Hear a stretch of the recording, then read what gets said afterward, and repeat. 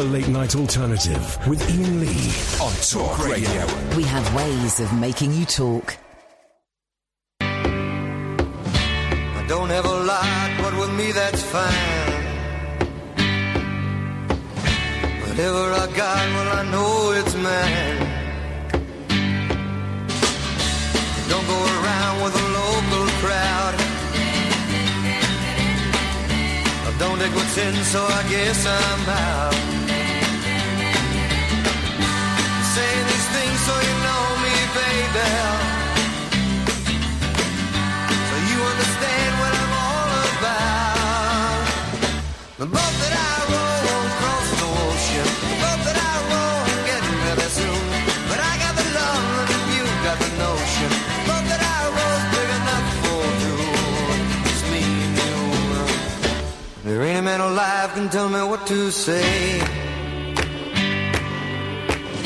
I choose my own side and I like it that way. I don't worry about all the things that I'm not. There's only one thing that I want ain't got.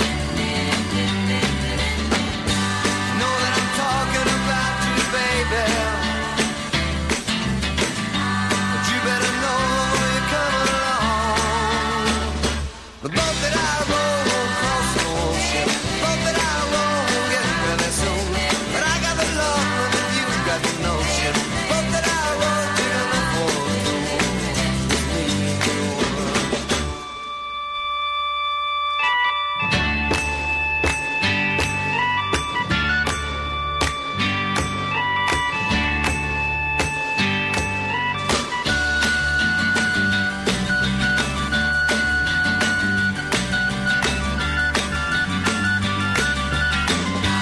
Saying these things so you know me, baby. Do you understand what I'm all about? The boat that I row across the ocean, the boat that I row getting really soon. But I got the love and you got the notion. The boat that I row's big enough for. Your daddy is a horrible person and no one likes him, huh? The boat that I row across the ocean. Your daddy is a horrible person and no one likes him. That's You got the notion. 03444 499 1000 is the telephone number. Busy show tonight. After midnight, the exclusive interview I conducted with Greg Sestero and Sestero. I always say it wrong. And Tommy Wiseau from The Room. Got to meet those guys today. It was a thrill. It started off badly. I started with a very, very bold statement. I thought this is either going to win them over, or they're going to ask me to leave the room. Tommy almost asked me to leave the room. It was in London, and on the way to the interview, I saw a guy masturbating, and I told them this. Tommy's reply was, "Oh, no, move on, please, move on, no language." It's a cracking interview. If you've never seen The Room or The Disaster Artist, I think you're going to enjoy this interview anyway. 03444 499 1000 is the telephone number. Dee McCoy is not enjoying this. Dee McCoy has tweeted at Talk Radio, "I've been listening to LBC for 15 years. God, you must be a bigot. I thought I'd try you tonight." This is for James's show. "Not over-impressed. Seems a bit boring and unscripted." Why would you say unscripted as though it were a bad thing? A pervert caught performing a sex act in front of a shop dummy admitted to police he has a thing for mannequins, a court heard. Ay. CCTV operators spotted, then they name him. He's only 24. This is going to ruin his life. Why would you name him? Ocean Winters ogling a fashion display in the window of a Topshop.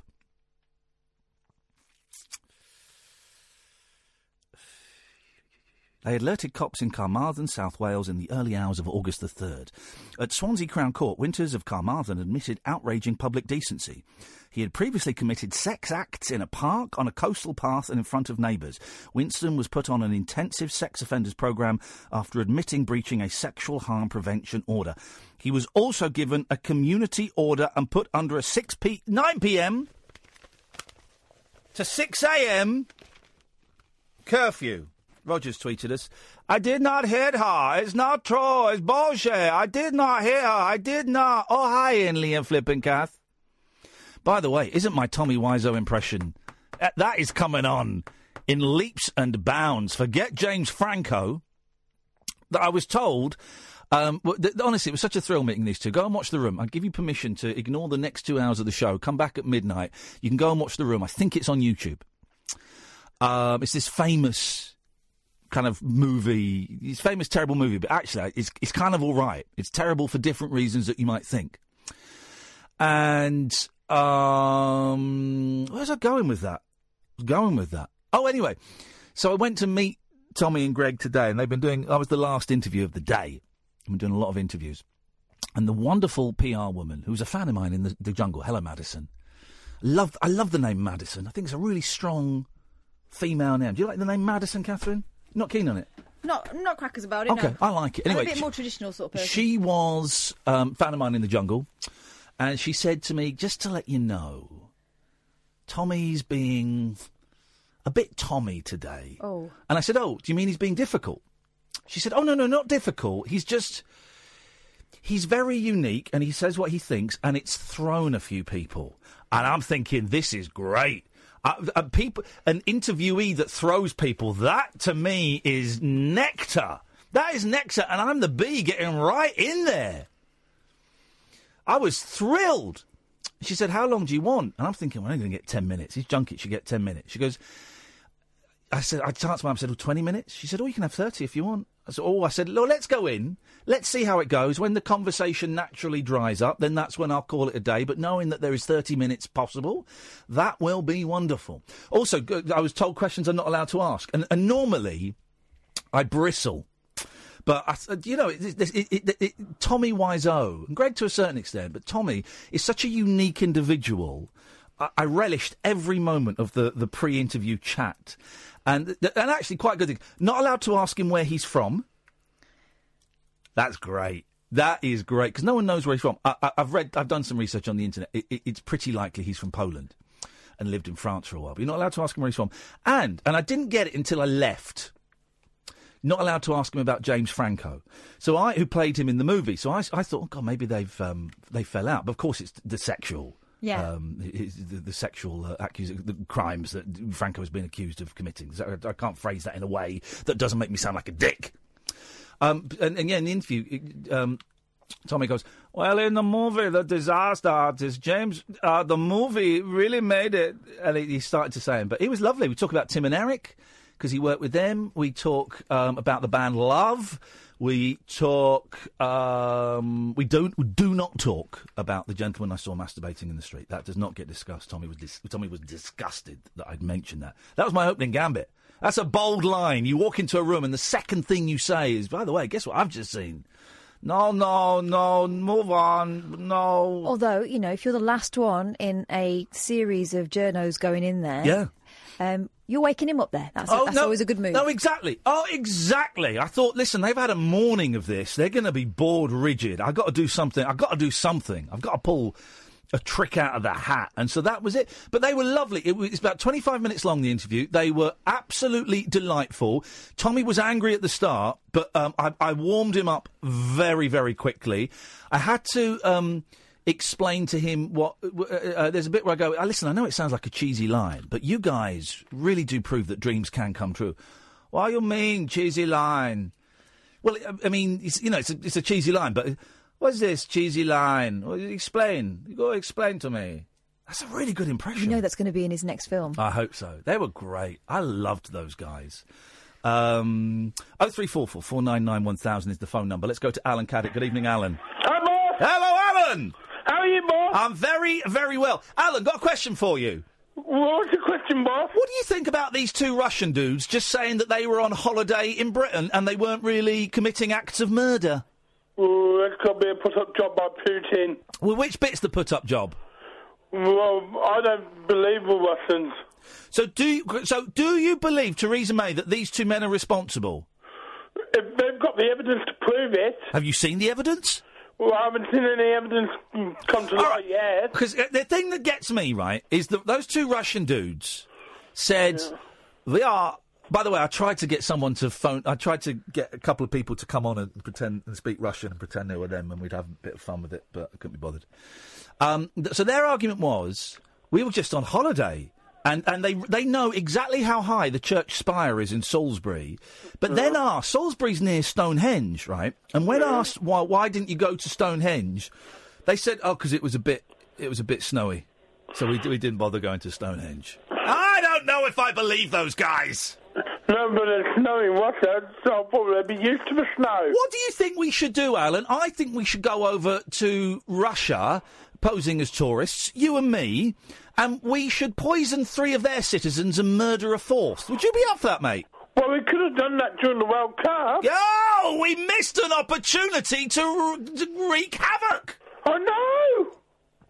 Ah, well, never mind. It's all in the hands of the diplomats now. Have you ever performed a sex act in front of a mannequin? Oh, no. But I've seen that film with Kim Cattrall. Oh! You seen that film with Kim Cattrall, Kath? Yeah, I have. Mannequin. What? Mannequin. Isn't there? Is it Andrew McCarthy? Yes, it is. Sweet little face. Isn't there a Mannequin too? Yeah. It's not Kim, is it? No, the original? as ever in the 1980s, they always made it again with someone who wasn't as well known. Yeah. I think it was Pony.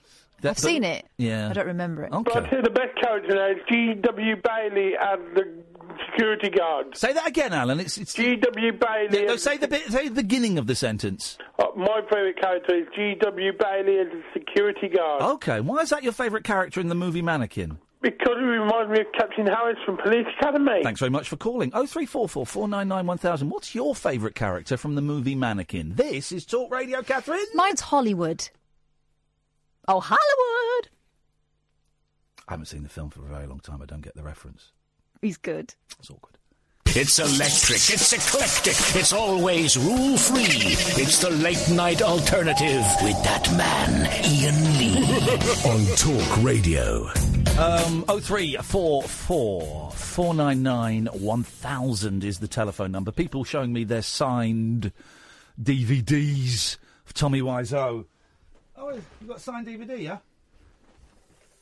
Oh, I've got a signed, annotated copy of the Room script, guys. That's what I got. I got a copy of the Room script, annotated. It's a copy of Greg's annotated script, signed by Tommy. To Iain, love it behind. No, love is blind, but go love Tommy.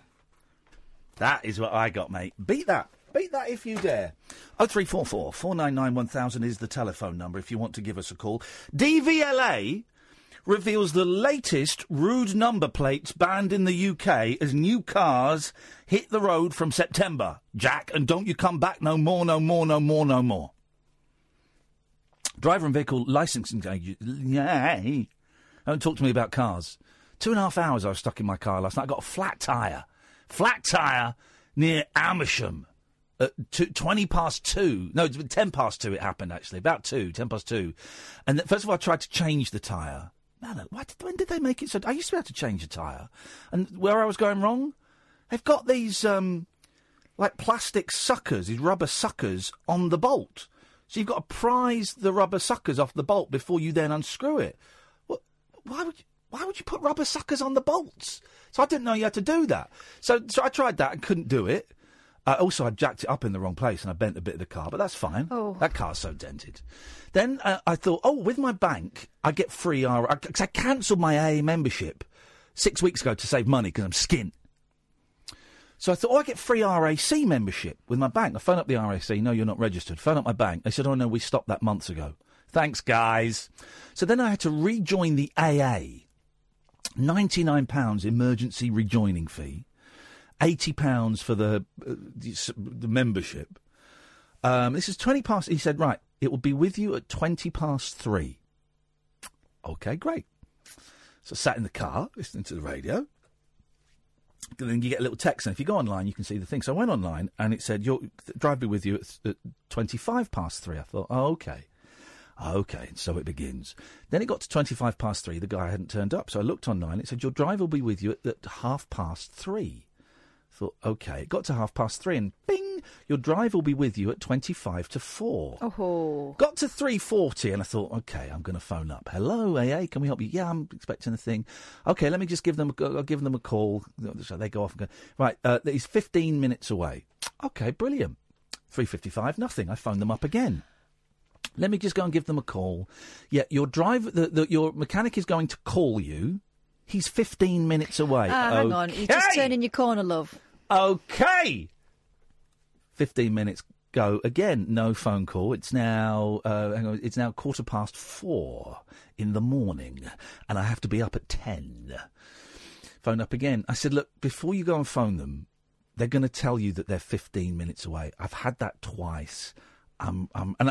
With one guy, I got a little bit short. But I didn't get angry. I got a little bit short. But with all the other calls, it's just me going, I've been waiting for a thing. It's 40 minutes late, and I just wonder. It was really just defeated. So 4:05, phone up. I said, right, I'm just going to go and speak to the driver. They're gone for ages. Come back. The driver's on his way. This is on the A413. He's on the A413. He'll be with you shortly. Keep an eye out for him. And I'm thinking, I've kept an eye out for him for the last hour and 40 minutes, guys. So then, this was at 4:05. Then at 5:20, some kid rocks up, coming from a different direction. Wasn't on the A413 at all. Was on a different road. Rocks up, and then he gets out, and he's got. It's not the AA because they subcontract all of this, right? And he's got like a tiny little van. He's a kid, and he gets out and he says, "Have you got the bolt lock?" I said, "Sorry, have you got the bolt lock for the wheel?" So I've absolutely no idea. I don't. If I knew that, then I'd at least have the wheel off. And I'm thinking he's not. Anyway, he rummages through my boot and he finds the bolt lock or whatever it was, and he does the wheel nut thing.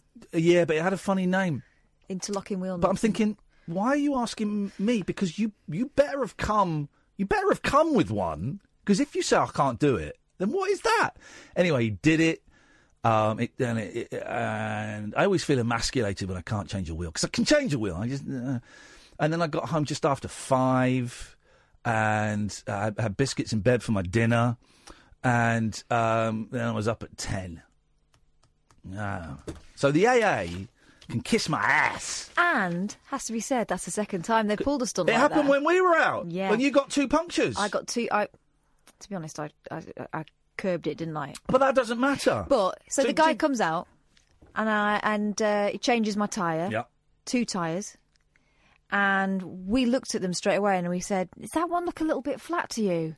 No, it's just the weight distribution. That's how it looks. Because it's new, they sometimes it takes a while for them. Because it's new, it sometimes takes a while for them to get their shape. I said, "Are you sure? Because I've got to drive like 50 miles now, and I'm a bit concerned about it." No. Honestly, it'll be fine.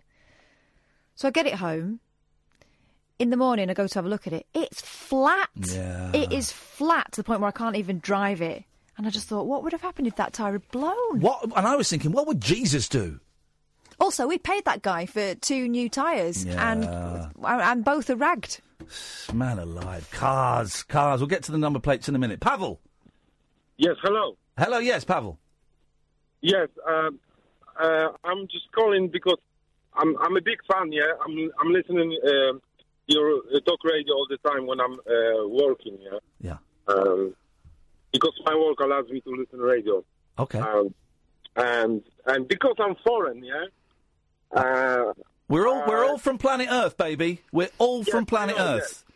Yeah, but the reason I'm calling today is because there was some discussion about hate crimes. Yeah. Okay. And all I would just want to say is... I hate crime. Yeah, I hate crime, yeah, that's first of all, yeah. But the second thing is, like, in this country, people need to focus on blaming the government. So don't blame the foreigners, okay? This is all I want to say. No, but, okay, this is really interesting. Where are you from? I'm originally from Eastern Europe, from Poland. Okay. Okay, so what experience have you got? Have people been blaming you for what's happened to you? I think it's like it's gonna be hard for me to talk about that, but because I got really bad experience with some English lads. Because you got a foreign accent. Yeah, Oh, I think man. so. Yeah. I've been in few situations when people were speaking on me because of their accent, or basically. Well, listen, my friend, you're very welcome in my country, and as oh, by the way, I got promotion. I'm now the mayor of Talk Radio. I didn't tell you. I'm the mayor of Talk Radio. As the mayor of Talk Radio, Pavel, and as a British man, I apologise for the scumbags that have treated a visitor to these shores so appallingly. I'm genuinely really sorry that's happened to you, man. It's not like every day it's happening, but it is happening, especially in a Brexit time. And I just want to say to every foreign person in this country that you need to guys keep just working and be real, and that's it, you know. So it should be all right, you know. Bless you, brother. Thank you. Well, listen, I hope it never happens again. And genuinely, as a British person, I'm embarrassed and I'm ashamed. And if I met you, I would give you a hug, brother. You're very, very welcome here. Cheers, mate. Take care, man. For that. Thank you. You too, mate. Bye-bye. Bye-bye. What a nice guy. Imagine picking on someone just because their accent. Yeah, you know what I mean. You're right, Ian. Yeah, I'm mad for it. What? Huh? I appreciate your contribution then, Kath. Oh, you're welcome. Yeah, I'm dead well. Yeah, you know, it's hard to focus because I'm so off my tits on ease. What? I'm whiz. I'm flying. I'm mad for it. Is that supposed Supersonic. Is that supposed to be me? 03. I've actually experienced xenophobia. I could tell you a story, but I won't now. Oh, go on, mate. I was talking to my Spanish friend in the street. Yeah. We got picked on. Well, by people shouting effing Poles at us. What? Hang on. I mean, they're saying we were Polish. We were speaking Spanish. She looks like Dora the Explorer. Hang on a minute. What? As an adult? Yeah. Like, when in was the this? last couple of years. Shut up. Yeah, me and my friend Yandy, who's from Chile. Yeah. She looks like But Dora... she's not Spanish then? Well, she speaks Spanish. But you said Spanish. No, I said That's a bit xenophobic. I didn't. I said we were speaking Spanish in the street. I think if we edited that... I think if we played that back... I think if we played that back and edited it... No. Oh, if you edited it, yeah. You would definitely say that she was Spanish. No, we were speaking Spanish in the street. OK, so if you can just cut that out, Sam, and make it sound like she said she was Spanish... He's got busy things to do. He's busy things to do, is it? Oh, he's got busy things to do. Yeah, right. yeah. And what did they say? Swears. Because they thought you were Polish. Yeah. Despite the fact we were speaking Spanish, and Yandy couldn't look less Polish if she tried. I'm laughing, but it's nuts. If that's what a Spanish lady is experiencing, she's not Spanish, from Chile. Imagine being a Polish person. Well, yeah. CJ says you didn't ask him if racism would exist if everyone was blind. Ring him back, damn it. Oh, there's an extra bit to that because I was listening to that show go today. on. Yeah. He said...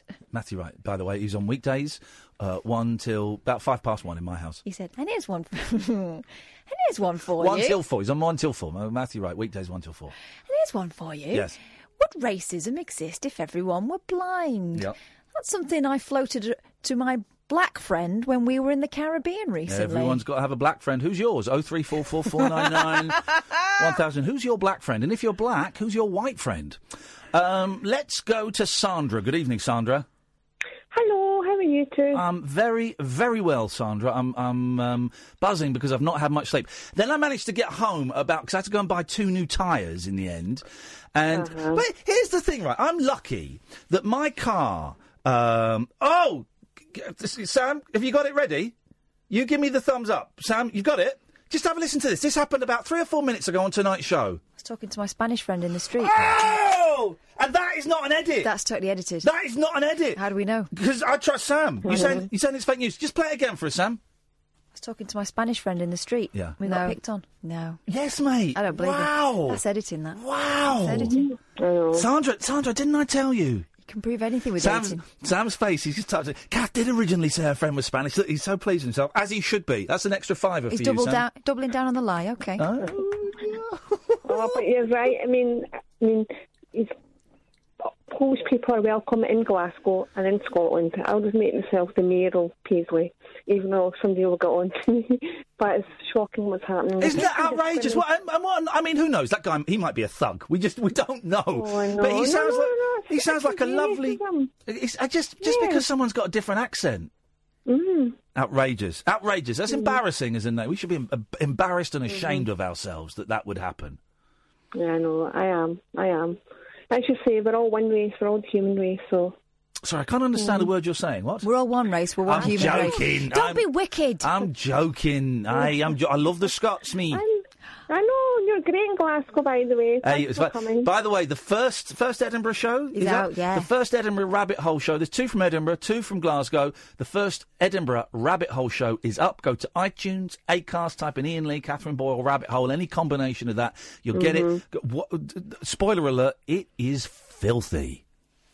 It is filthy. I mean, they're all filthy, but you actually, during the half time, when we're having our oranges, you were saying, "Oh, I'm getting too filthy here. Yeah, I've got to rein it in." You bring it out of me. Oh, I remember it well. Anyway, Sandra, thank you very much for having Greg on Sestero on the show tonight.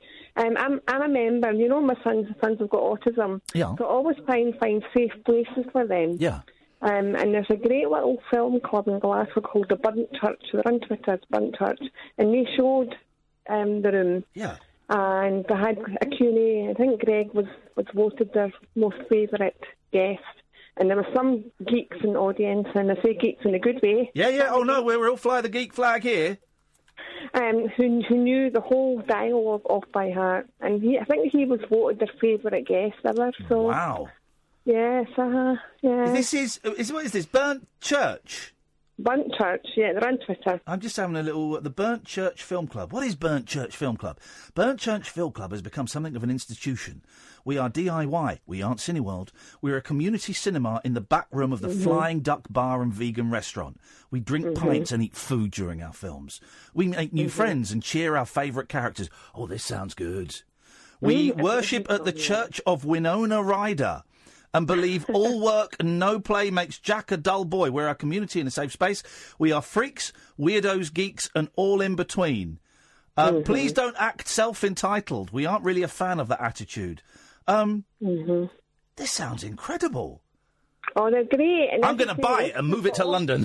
Tell him to come to London. Lucas who's got autism, and he feels so welcome there. Good. So welcomed. You went to see the Lost Boys there, and they were great with him, and Hellraiser. You went to Hellraiser, my goodness. Can we, Kath, do you want to reach out to this Burnt Church and see if we can get them on the show tomorrow or Monday? Because I like places. Thank you for this, Sandra. This is brilliant. Because I like places like this, and I've looked kind of a couple of times at setting up. I mean, I'd love a cinema, but setting up a little film club, like a monthly film club. But it would probably have to be in London because that's near where we live, you know, so that excludes a lot of people, and already the London centricity kicks in. But it's like, well, where would you do it? How do you get it becomes a very complicated kind of thing. But I think it would be nice if you had a little venue where once a month, 40, 50 people rocked up to see a film that is off the beaten track, something slightly culty and obscure. Maybe you have a guest live, maybe you have a guest via Skype, which you can do, and it becomes a semi-regular thing, but I just don't know where or how to do it. So this Burnt Church, Sandra, sounds perfect. They're great, and they're so inexpensive. I mean, tickets are about £4. Because if you go to Cineworld, you can. It can be like for kids. It can be £13 a ticket for kids. Sandra, we're going to see if we can get them on the show as a direct result of your phone call. So thank you for that. Yeah, Graham is the person who's organised it. So DM Graham. All right, nice one, Sandra. Thank you for that. He was named the 82nd most influential person in Glasgow, apparently. Oh, well, there you go. Well, we're going to get him on the show. Thank you, Sandra. Ta-ta. I love stuff like that. Oh, well, that place looks amazing. DM'd. There we go. Perfect. Oh, we'll get him on the show. I'd love to do a little film club and, show something like the Mr. Rogers film or an obscure time travel film or a Bruce Lee clone or, like a Laurel and, just... Do you know what I've always wanted to organise? Yes. Like an outdoor screening. I They don't excite me. Oh, I do me. In the summer. I don't know, because of the weather. The weather's the thing. I've seen an outdoor screening in Greece and Zakynthos. I've seen a couple. We went and saw a kids' film, and then I went to a midnight showing of World War Z with my father-in-law. And then halfway through it, the film just stopped and they started selling ice creams and people went off for a fag. But the outdoor, the weather is the thing that worries me. I've always wanted a little cinema. Just a little cinema that you could turn it into... no, let me rephrase. I've always wanted a little art centre that would have a cinema, and then when it wasn't screening films, you could put the seats back a bit and have it as a performance thing. I'd love that. But then you got to pour your own money into that, because I ain't going to make money. 03444 99 1000 is the telephone number. Skip that trail. Skip it. Skip it. I'm too busy digging the show tonight. Let's do Gary and Alistair. Stay there. DVLA reveals the latest rude number plates banned in the UK. List includes homophobic and racist slurs, swear words and offensive terms. Here we go. Get ready, guys. Okay. The latest list of banned number plates that have been deemed too naughty for Britain's roads have been released by the DVLA. More than 400 combinations for the new 68 plates. You wait until next year. 69. Oh, yeah. Have been forbidden by the DVLA. This is a great sentence. More than 400 combinations for the new 68 plates have been forbidden by the DVLA to keep the streets decent. Banned combinations include homophobic and racist slurs, swear words, or other offensive terms, such as... Right, now, some of these I can't work out. Right, so Right, this one I got. DO68GER.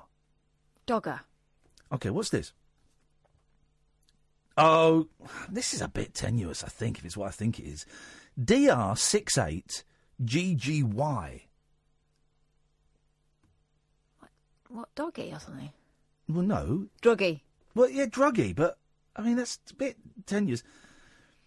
Oh, this is a good one. OR68ASM. This is, I mean, NO68SHT. No. Okay. Okay. These are the best ones. Right, okay. Okay. DO68SHT. Dog. MY. Sometimes the numbers get in the way. MY68NOB. Forget the numbers. My knob. This is a good one. BA68TRD. Oh. Yeah, there we go. BLO68JOB. The DVLA already automatically bans any plate with sex, bum, or ass on the end. I love a bit of ass on the end. Certain combinations, such as R number APE, BO number SOM, TO number SER. Bosom? Yep. SL number UTS. Who says bosom? And, BO number MBS are also blocked each year.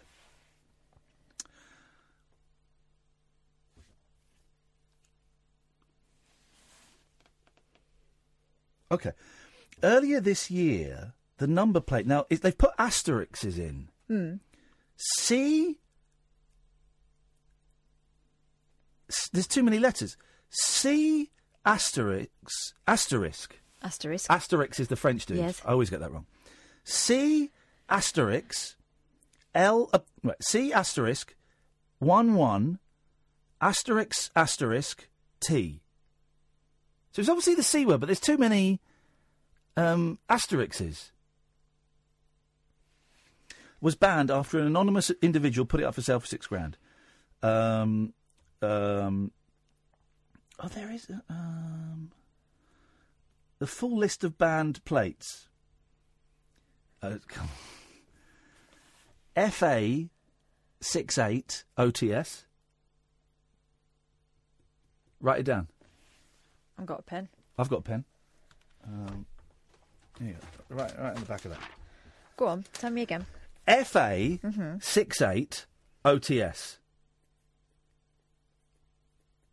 Oh. Okay. You can say faggots. Well, that's not very nice, is it? No, there's faggot. Faggots is a food as well, isn't that's it? Not very nice, is it? Deep fried. Brains faggots.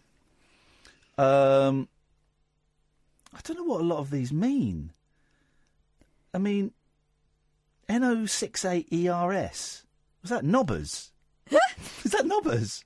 What? NO68? ERS. I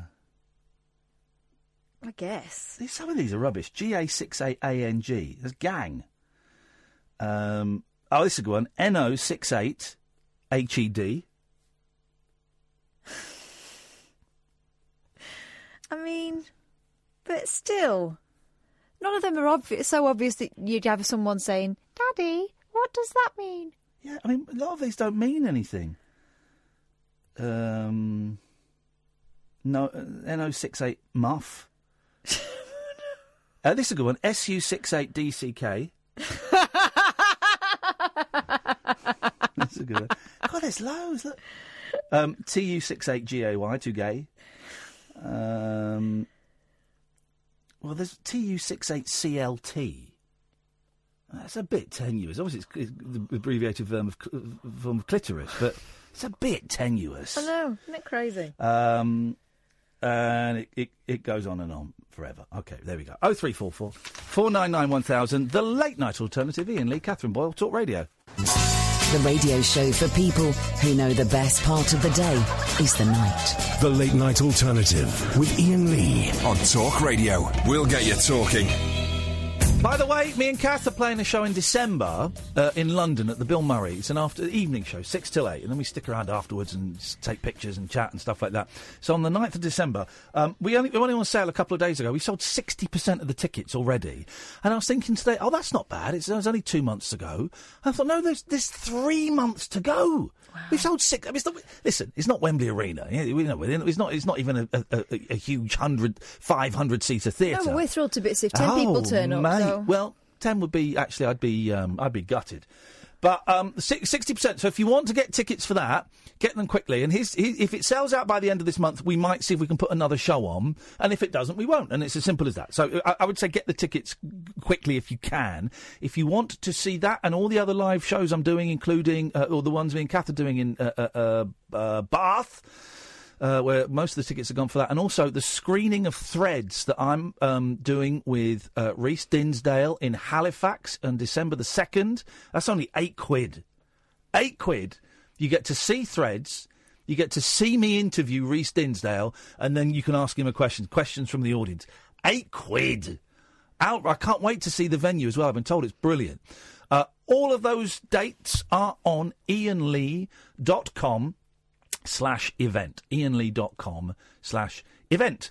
What have you got? Gary and Alistair, stay there. Well, yes. this is filth, so... This is dirty. Here we go. Dirty story. Italy's first sex doll brothel has been raided and shut down police only 9 days after it was opened. OK. Offering clients silicone models inside one of its 8 private rooms, Lumi Dolls Torino was found to be breaking Italian laws on renting out accommodation. Oh. The city's health authority is also investigating if the dolls in the secret establishment situated in the northwestern city of Turin are thoroughly cleaned after each use. Imagine. Because you can put their vaginas in the dishwasher. Yeah, stick them on the draining board. Yeah, we go. But you're saying that these dirty Italians were just, giving it a blow? Putting their finger in and wiping it round? What were they doing? I don't know. The Lumi Dolls franchise, which offers the first such service in the country where human prostitutes are illegal... Yeah? Yeah? Despite it being the home of the Bunga Bunga Party... and the Turin Shroud. First opened its doors on September the 3rd, with managers confirming they had been booked for weeks. Wow. Charging €80 or £72 for a half-hour session. Wow. With a very realistic silicone doll, patrons can choose from 7 different female dolls and 1 male doll called Alessandro, which has an adjustable penis varying from 5 to 7 inches. Don't forget, guys, you can make your own fleshlight using an empty packet of Pringles and a marigold. But don't expect to use the marigold again. Have you seen me rubber glove? Yeah, it's on the end of my knob. The dolls, which cost up to €2,000 or £1,800 each, are said to be thoroughly washed for 2 hours after use. we will wash them properly. We get the jet cloth and we give it a good slush. Customers choose their doll's outfit. Of course, that's probably the most important part. Yeah. With options including schoolgirl, fitness and secretary. Oh, fitness. Can't think of anything. Yoga pants. You like yoga pants? I do like yoga pants, but you got no. And not on a doll that I'm about to have sex with. And they can specify which position they want to find them in. What is it here? You're falling over with your bum up in the air. Actually, I'll show you a picture in a minute. That's exactly it. Of course it is. I know men. The positions they can take are many. Almost all the ones in the Kama Sutra, the brothel says. I mean, the wigs are dodgy. Yeah. I mean, Alessandro's wig in particular is bad. The dolls are used in one of 8 special rooms equipped with a bed, an ensuite bathroom and a TV screen that shows, you guessed it, porn. Oh, surely it would have to be doll porn. It should be Barbie cartoon. It'll be like like the Flumps or something doing it. Oh, my God. Upon opening, the brothel, run by a Spanish company with branches in Moscow and Barcelona. Is he definitely Spanish or is he Chilean? It says in here Spanish. Okay. I said, we are full for weeks. Well, that's the problem, isn't it? How much does that cost? If it's €80 for half an hour, you do the math. This all sounds like a euphemism. Yeah. I'll finish the sentence. We are full for weeks, with a few small exceptions. Hey! A joss stick in the cathedral. Here comes Ken. Ken's getting horny. We're talking about sex dolls. We have customers who've also booked from Venice, and most have chosen the morning or the afternoon for their appointment. Yeah. The brothel doesn't open at night. Well, that'll be why. And can accept stag do's and group bookings. Brothels with human prostitutes are illegal in Italy, although sex work itself is not a crime. There we go. The UK's first sex doll brothel, the Dolly Parlour in Greenwich, South London, opened in March. And how much is it? That's the only detail you get on that particular... Okay, and what's the phone number? Can we get someone from the Dolly Parlour? That sounds... All right. It's like, imagine your girls will get excited if they... Mummy, can we go to the Dolly Parlour? Not a chance. Can you see if you can get the guy from the Dolly Parlour on? Okay. There's the pose. A picture of a dolly who's fallen over. There we go. Get the Dolly Parlour. Let me show you Alessandro, because he is a fine beast. Okay. Oh my God! I mean, but you have to. She's looking at her phone, though. I mean, they've actually put the doll looking at her phone. Here we go. Let's be prepared for me to be abused. Let's speak to Ken. Good evening, Ken. Good evening, Ian and Kath. I just turned on your show there. Man, oh man, all we get in your show is absolute sexual filth. And yet you listen to it every night, Ken. Ken, here's the thing, right? You're supposed to be a Christian, and I am more polite to you than you are to me. You are an odious, abusive, aggressive... Yeah, they can't hear you, mate. I control the fader. You are an odious, abusive, aggressive little twerp who has a very blinkered view about life. You come on this show, a show that you don't listen to. You claim that I mock Jesus. I don't. I mock idiots like you who think you know the word of Jesus. You are the most unchristian person I've ever had the misfortune to speak to, Ken. I wish you a very good evening. Thank you very much for calling. Let's go to Gary. Good evening, Gary. Good evening. Yes. The problem with your show this evening is you are throwing out things left, right and centre. I'll throw you out in a minute if you don't get to the point. Well, the point is, I've written down a few of the requests and things that you've asked for already. Just get to it then. Come on, just stop giving me the preamble. Let's get into the amble. I'm laying out. Right. Joan Crawford's the best actress in a Mannequin. That wasn't the question. It was the best actress in the film Mannequin. Incorrect. Who's your favourite character in the film Mannequin? Well, the one that Joan Crawford played. Well, what's her name? I've got no idea. And yet you claim that this so-called character is your favourite, and you don't even know the name of it. Gary Wilmot is my favourite black friend. No, that wasn't. This guy hasn't listened to anything. You said, who is your favourite black friend? No, I didn't. I said, who is your black friend, not your favourite. And is Gary Wilmot actually your friend? Yes. When did you last speak to him? Thanks very much for calling. 2 topics he got wrong. Of course he did. 2 he got wrong. I will not tolerate that. That will not be tolerated. 0344 499 1000. Good evening, Alistair. Hi, Ian.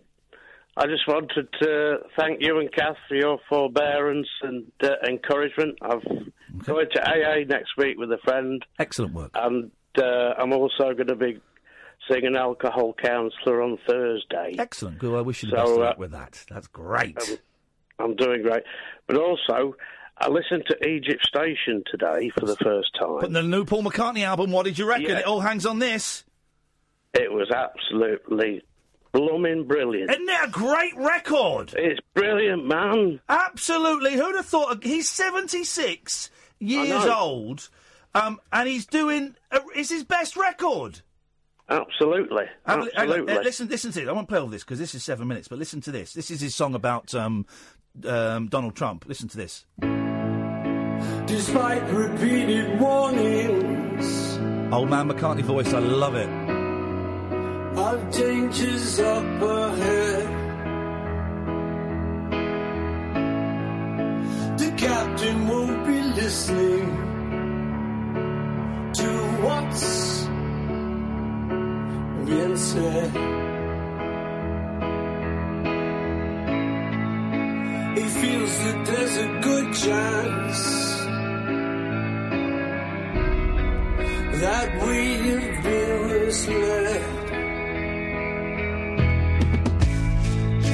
And so the captain's planning to steam ahead. What can we do? What can we do? What can we do to stop this foolish plan going through? What can we do? What can we do? This man is bound to lose his ship and his crew.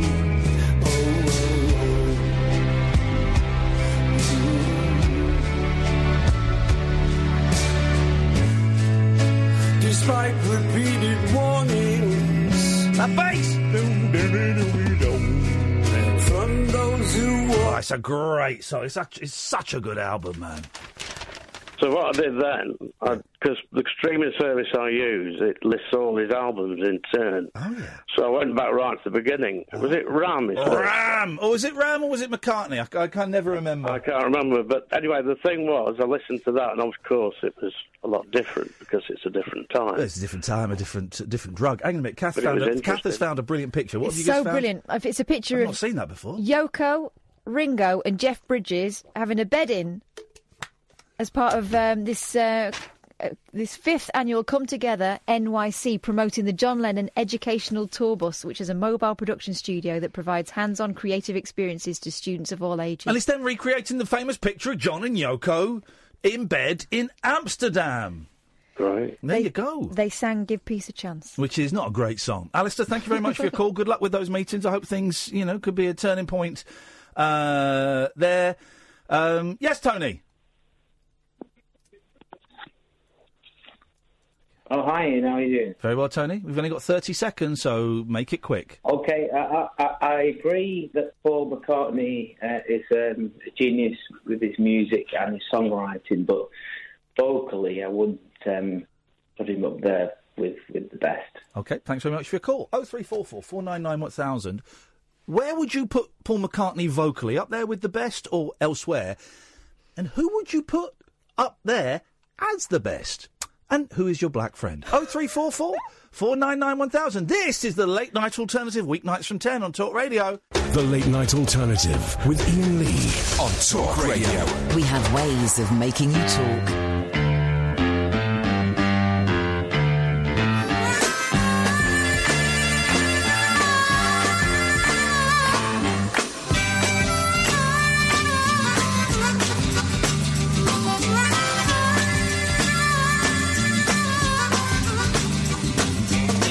She always told me it would happen. She never said that it would happen like this. Mama said some little girl will catch you napping. Some little girl will get to you with a kiss. You got to me, brought me to my knees. Never thought I'd say please, girl. You got to me, got to my soul. You got to me, you got control. You got to me, you got to me, you got to be mine.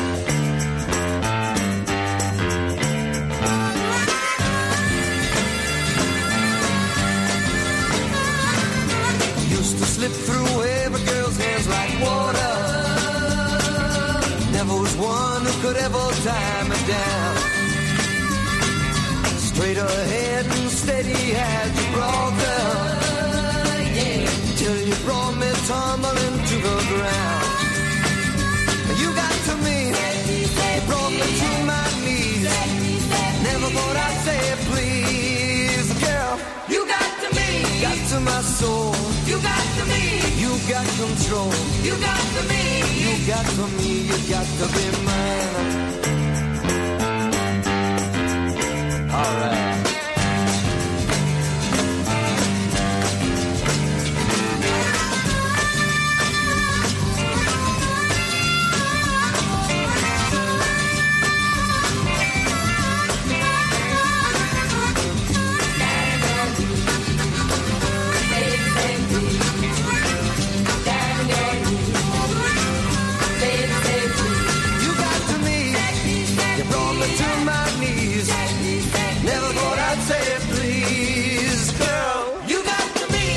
To my soul, you got to me, you got control, you got to me, you got to me, you got to be mine. Includes, I've heard that song a million times, and the other day I was listening in the car and went, he's saying what? There is a line in there, straight ahead and steady as Gibraltar.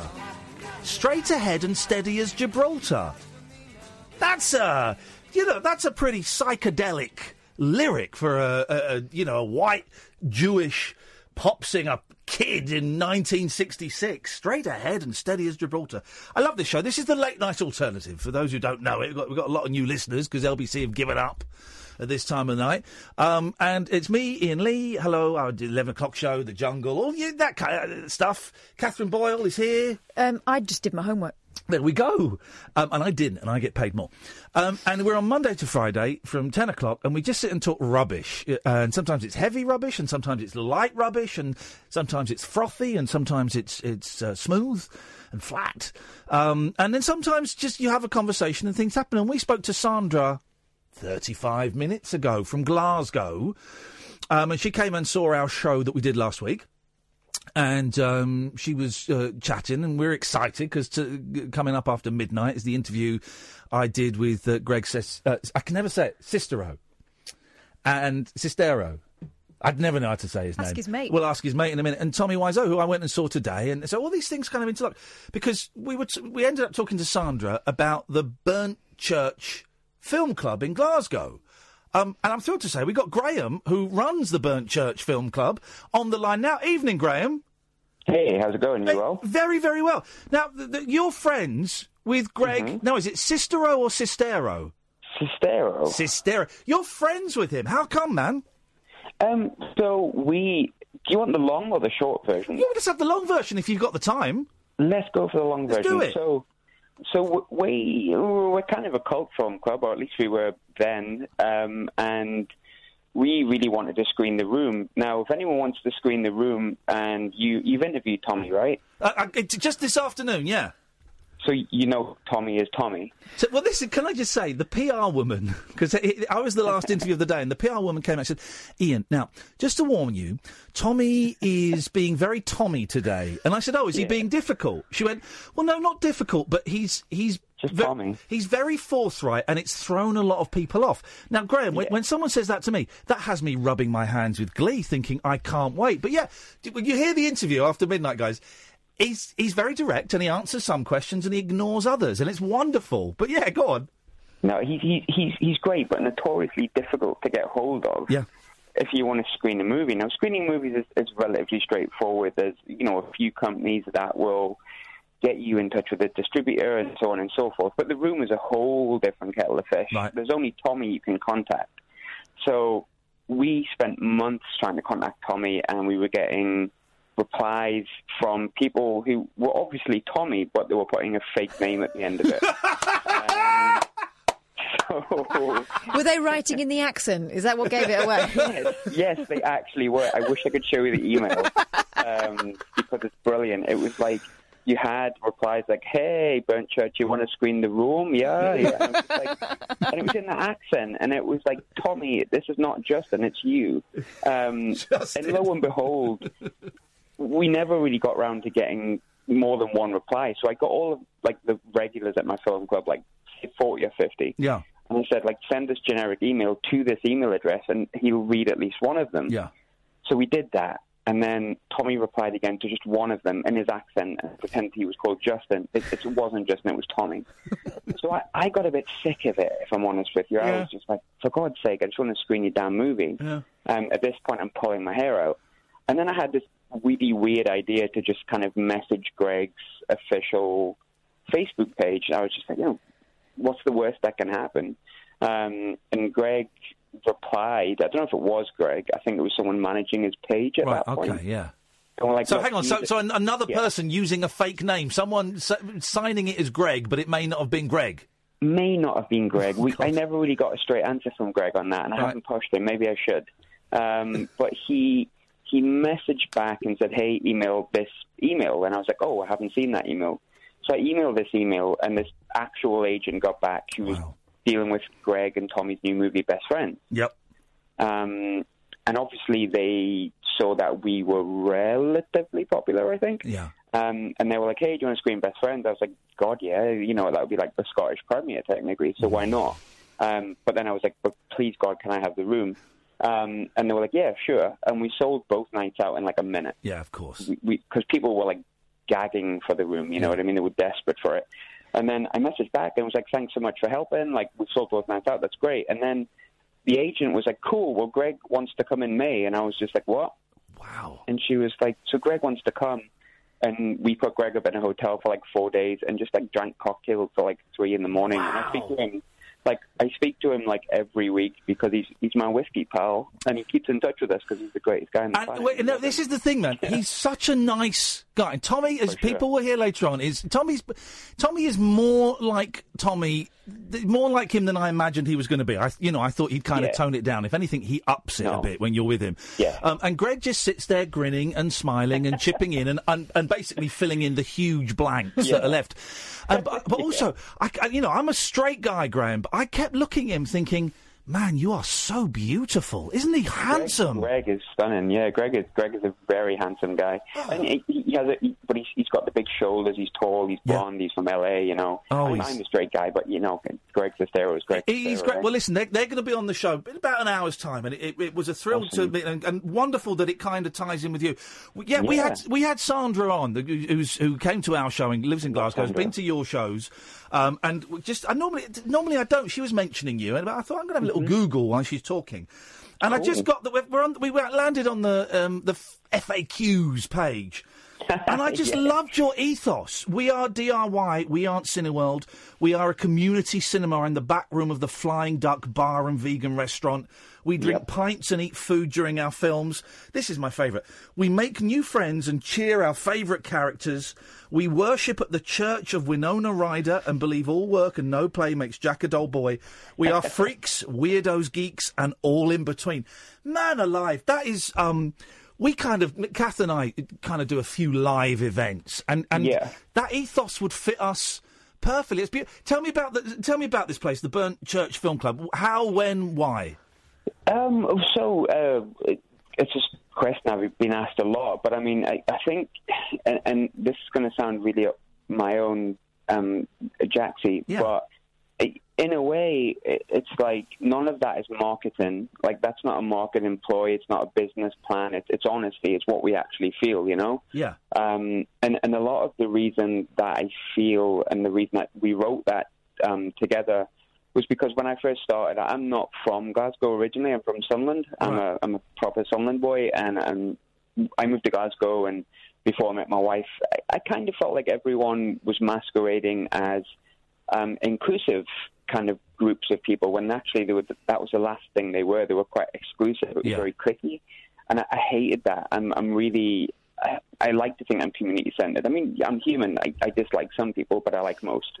I like to like people.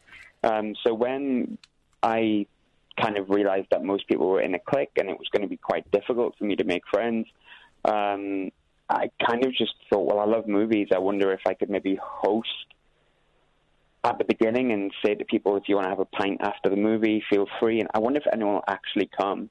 And I didn't really expect that to happen. And then we did it. The first screening was like October 2017. So recent then. Oh God, okay. Yeah, it's not so old. Yeah. And we did all right. Like we got like maybe 50, 60 people for the first few screenings, which I'm saying all right, but like when I think about it now, like that was back then. Sorry, that was amazing. Like that was all I ever wanted. What was the first film you did?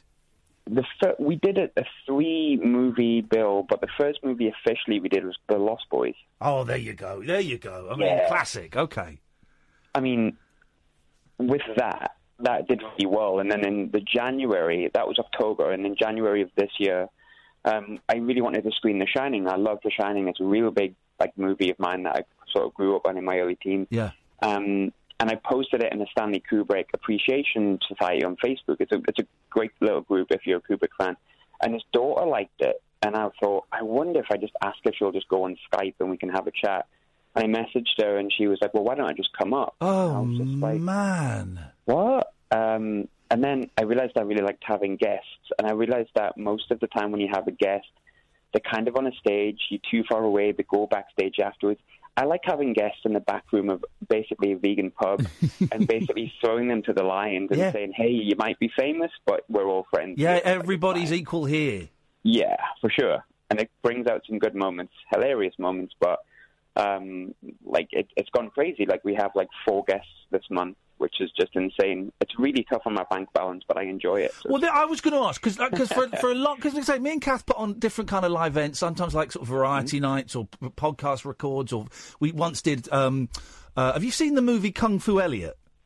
No. Oh, it's a great documentary about this Canadian guy who thinks he's the Canadian Chuck Norris, and he makes his own movies, and it's brilliant. And we put on a night where we screened one of his movies, and we had a live Skype link up with the producers of the documentary, and then we surprised everyone. We had Elliot, who no one's spoken to for years. We had him on the phone, and I'd love to do a movie night, but it just. The rights thing is an issue, but also money. It costs money, and it's interesting what you said. That are you breaking even? Are you making money? Is it kind of a hobby where you're putting a few quid in? How is it working out for you? And any money we make, I kind of we've done okay, but any money that I've made, I've immediately put back into getting a guest. Like I'm a horror movie fan, to be honest. Yeah. But I like terrible movies, hence why I love The Room. I hope Tommy's not listening to that. But I love Mean Girls. I grew up on teen movies. I was born in '86, so The Craft and Mean Girls was big to me. Yeah. And I always really wanted to bring Damien or Danny Francesi from Mean Girls. Yeah. That was the thing I wanted. And I was like, that's never going to happen. But if we ever got a little bit of money, maybe we could try. And we had him last month. And so any money we've made, we've just spent on guests. It's not a profit-making business. Maybe I should. Maybe I'm missing a trick here, but I just think it's more fun just to spend anything we make on guests and letting people have fun with it. And I'm assuming that it's you kind of have a group of regulars. Do you have a lot of loyal fans that come along? Yeah, we never used to, but the more we set the rules at the start of the movie for new people. So we have 3 rules, and I always get a different regular to say the first rule. And it only dawned on me when I started doing that we have a solid group of 30 people at least who are there every single screening. And it doesn't matter what movie. We have this guy called Andy, and he's come for everything. He's got a ticket for Necromantic. He had a ticket for Mean Girls. We could be screening Super 8 movies, or he could be screening like teen flicks and Hollywood blockbusters, and he just likes hanging out, and I like hanging out with him, and that's what's really like quite nice about it. We have an Andy, James. We have an Andy, don't we? Who comes to everything and is delightful and is supportive and is. Andys are great. Yeah, every performer or venue needs an Andy or a James. We have two, actually. We have two Andys. We have Andy Davidson, Andy Marks, and they're two of our biggest regulars. Oh, they're both called Andy? People. Yeah, and they're both baldy as well, and they both have little beards. I don't know if that's a saying, but maybe it is. Who knows? Look, I mean, this is great. November the 4th, you've got Heathers. Yeah. I've never seen that. Oh, it's a great film, and it's sold out. It's a great film. I've not seen it for years and years, but man, that is a great movie. And they've just restored it. Arrow have just restored it, so we're playing the restored copy of it as well, which is cool. Who's the dream booking, Graham? And by the way, dear listener, get pens and papers, because we're going to give out websites and Twitter feeds and stuff in a minute. So if you want to get involved, if you're in Glasgow, if you're near Glasgow, if you're going up to Glasgow, check this out, because honestly, this place looks unique. Who's the dream booking, Graham? Who do you really want? This is really weird. I was just talking about that to my wife, like literally 20 minutes before you called. So it's a tough question, because I've kind of had my dream guest, realistically. Yeah. But if we're talking a dream guest from my perspective, that's different to the Burnt Church perspective. Yeah, okay. For me, I'm a big fan of the movie Amelie, and we had Dominic Peen on in April. Wow. That was huge for me, because he stayed at my house, and it was really weird and awkward. But if we're talking Burnt Church, who I think everyone collectively would love, and I would love, and the people who helped me would love, Robert Englund, maybe? Oh, yes. Now, of course, most people are going, oh, Nightmare on Elm Street. Whenever I think of Robert Englund, I think of, I can't remember the character's name, but he was in V. He's been in quite a lot. He was in, like, 2001 Maniacs as well, which is vastly underrated. Yeah. I mean, I'd play Freddy, don't get me wrong, but, yeah, he's damn good. All right, Graham, listen, we were in Glasgow last week. Had we known, we would have popped in and said hello. Next time we come up, we're going to try and coincide it so that we're up there a weekend. You've got something on. How do people find out more? Where do they go? What's the deal? Oh, so there's a few things. Like, I'm trying to take a break from social media, but not from Burnt Church social media. So on Facebook, you can just follow Burnt Church Film Club. Yep. We update stuff mostly on there. Same with Instagram, Burnt Church Film Club. Instagram is on there as well. You can see, because you can do that highlight thing, so you can see our past guests and future guests and all that rubbish that goes with it. And on Twitter, I think we are just Burnt Church Film. Okay. But BurntChurchFilmClub.com is our official website. Okay. I'm going to tweet all that. I'll tweet all that during the next news. Hey, Graham, man, listen, if you've got anything coming up that you want to plug, you give us a call. You're chatting to Kath on Twitter, I guess you're chatting? Yeah, you can just DM me and we'll sort it out. You want to come on and plug something, man, any time, brother, because stuff like this I think is great. And, kind of small, independent performances and performance venues and things, we need to keep these things alive, and this sounds brilliant. I agree. And there's a venue in Glasgow right now which we were going to use called the CCA, and it had the trouble with some fire recently, where it's been shut down, and the council aren't helping them. So really, like, a plug for those guys as well. We don't use them; they're not our venue, but like we can't let. What is going on? Because obviously there was the art school fire. Yeah. When we were in Glasgow, maybe this was a while ago. Someone told us about a bar or a restaurant that had been burnt down. Yeah, the CCA. Oh, was that it? We wanted to screen a movie there, like as a one-off, because it's a fabulous venue, and right now Skullorama is happening, which is like a countrywide thing where like it's basically turning like the whole of the UK into like DIY cinemas, which is great. And Glasgow's is this month, and Sean helps collate that with Matchbox Cinema and Skullorama. But the CCA is like a big venue for like clubs like us to be able to facilitate in a real cinema. Yeah. The Flying Duck's our home. We always love the Flying Duck. We'll never move. But a lot of other cinema clubs like rely on that, and like the council don't want to. From what I don't know. I don't work for the council, but I believe they're not helping too much. They want to knock it down and sell it and make money as flats. I don't know the situation or the area, but that's generally what happens in these situations. And it's like, I mean, it sounds really cheesy, but like I thank you guys for like inviting me on as well, because it takes people to believe in venues like that. Also, it's not just having the idea to putting on a movie. You've actually got to come and promote it as well. Yeah. So, oh no, and we have a lot of good listeners that like like things on the fringe, if you know what I mean. I don't mean that as an insult, but they like things that are a little bit different, a bit niche, and are funded or fueled by passion. And Burnt Church sounds brilliant. Graham, so nice of you to come on tonight, man. We'll speak again. Anytime. Thank you so much for having me. Thank you, mate. What a nice guy. What a great idea. I want to go. He was. They were showing something at the same time that we were on, so we couldn't have gone. But we'll tweet the hell out of that. Oh yeah, next time we'll plan it better. Yeah, we will. That was great. Thank you, Graham. Thank you, Sandra, for bringing that up. There we go. Anna, stay there. You'll be next. 0344 499 1000. This is the Late Night Alternative on Talk Radio. The Late Night Alternative with Iain Lee. On air and off the leash. On Talk Radio. 0344 499 1000 is the phone number. I'm just tweeting all of the links and all the things. It was Graham, wasn't it? Yeah, yes, Graham. Terrible.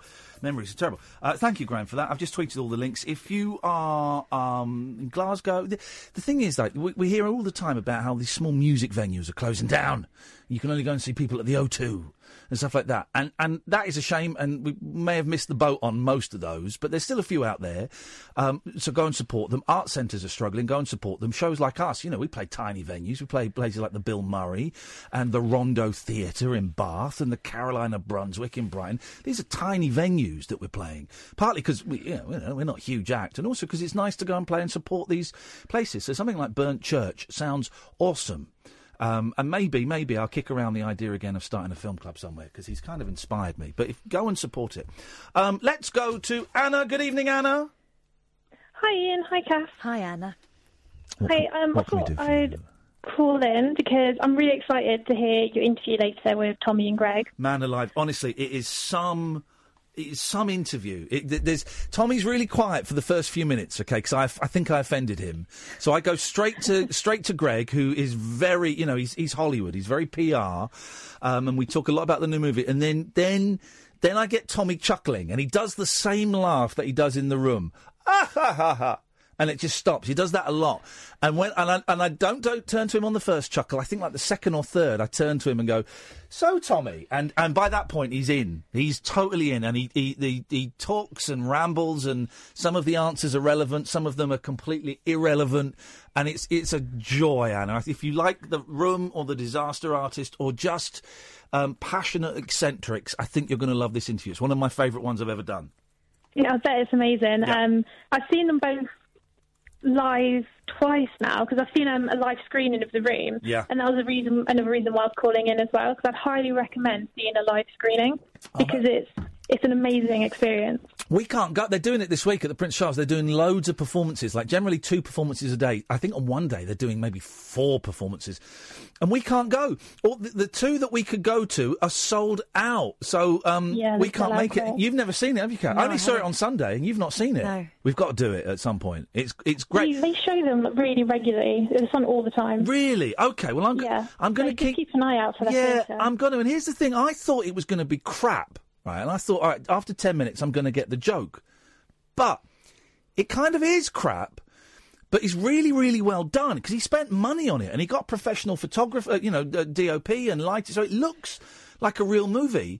And that's what makes it so watchable, is it looks like a real movie, but then suddenly you just think, well, this dialogue is really, really bizarre, and this acting in places is atrocious, and the story is nuts. And the whole, breast cancer subplot that doesn't go anywhere. It's just Exactly. Wonderful. It just does things that like a normal movie wouldn't do. Like there's a transition scene in the middle of a party scene. And normally a transition scene is, transitioning because they're going somewhere else or a long time has passed. And then at the end, they're just right back in the same scene again. Yeah, it's like, what is going on with They this are, thing? and also the actor, one of the actors wasn't around for the filming of the second half of the party scene, so he's just replaced by another bloke.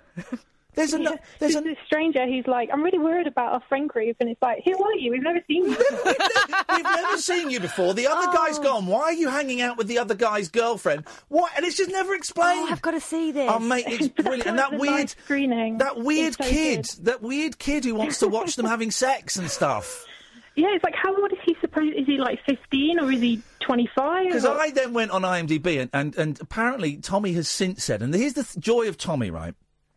a lot of he's rewritten a lot of history. So he now says that The Room was always a joke. It was always meant to be a joke. It was always meant to be a pastiche. And so he says that now, and you kind of think, all right, I'm going to let you tell that story, but I don't believe a word of it. But if that's how you've rewritten history, that is totally your prerogative. So he now says that this weird kid who keeps coming in with them was like had learning difficulties, but the actor playing that has since said, well, no one told me he had learning difficulties. That was never mentioned to me. It makes sense, but it was never mentioned to the guy playing him. You know, it's a joy. It really is good. Well, the live screenings are so great because there's so much audience participation. Oh, hi, doggy. Well, yeah. What's all of that? Have you heard about the spoons? The what? Spoons. No. So, if you watch the film again, I'm sure you'll watch it many times and pick up on these things. The whole set, they put loads of photos up and they bought them all from, I don't know, like a charity shop or something. I did hear this. Go on, this is brilliant. They didn't replace the pictures that were in the frames, and for some reason, all of the photo frames had, like, photos of spoons in them. Yeah. So, and I didn't notice it. I had IMDb open as I'm watching it, and I was like, oh, yeah, they are, right, yeah. Go on, sorry. Well, in the theatre, whenever there's a shot and you can see a photo of a spoon, everyone throws spoons. And people go to the theatre with, like, bags of plastic spoons. So as soon as a spoon appears, everyone shouts, spoons! And if you're in, like, the front half of the theatre, you just get showered in spoons. And this is... Go on. Sorry, go on. Carry on. When you buy your ticket, they warn you as well, you know, no metal spoons, only plastic spoons, and they check on the door. And this is why I'm so late coming to this. I know, it's the 15th anniversary of the film, and Greg was saying kind of around 2008, he first realised that actually this was taking on a life of its own. But this is what I like about it, that this whole mythology is built around it, and this whole ritual and this whole performance, and you go and see the film, and they're shouting out, and they're cheering, and they're saying the lines, and they're throwing spoons. You know, apparently there's a drinking game you can play where every time Tommy laughs, you take a shot. But believe me, you're going to be pissed 15 minutes into the film. Because he does that all the time. Oh, hi, Mark. I did not hear. Oh, I didn't. I did not hear. Oh, hi, Mark. It's such a great film. And we're going to play the interview after midnight, and then we're going to put it out as a podcast tomorrow. Honestly, it's my favourite interview I've done. Thank you, mate. Cheers for the call. 0344 499 1000. I don't say that very lightly. It's my favourite interview that I can think of. Certainly the favourite of recent times. Wow. I'm going to say one of my favourite ever. More than Ronnie Spector? Yeah. Yeah, I'm going to say it because it was just so charming, and the fact that there was an air of synchronicity about it. In that, why would I watch the film on Sunday? That just seemed an odd thing. And my friend Simon was suggesting it, and I was thinking, I don't really fancy it, or we'll watch 10 minutes and then I'll get the joke. And then I said to Simon on Sunday night, I'm going to see if I can get Tommy on the show. He said, "Oh, you won't. You won't. He's all Hollywood now." Come in the next day, just before the show. So, I see if Google Tommy Wiseau. Oh, he's in London. There was just something about it that it was meant to be. Hey, look at that. The switchboard is empty for the first time this evening. You've only got about another 45 minutes to phone in before we play the Tommy and Greg interview. So if you want to do it, now is the time. 0344 499 1000. Cost you pennies, probably free. You'll speak to Sam. He will take your name and number and give you a call back. This is the Late Night Alternative on Talk Radio. Unmissable late night radio with the original king of unconventional conversation. Make contact with Iain Lee. The Late Night Alternative with Iain Lee on Talk Radio. 0344 499 1000 is the telephone number if you want to give us a call. I know we don't really do Trump, but his you heard the two things he said about Hurricane Maria. That's the current hurricane, isn't it? I haven't heard what he said. I've seen the reaction. What's he said? He said two things.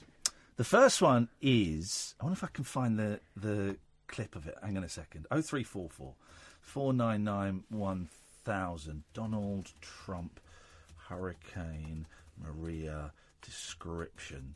I can't find it.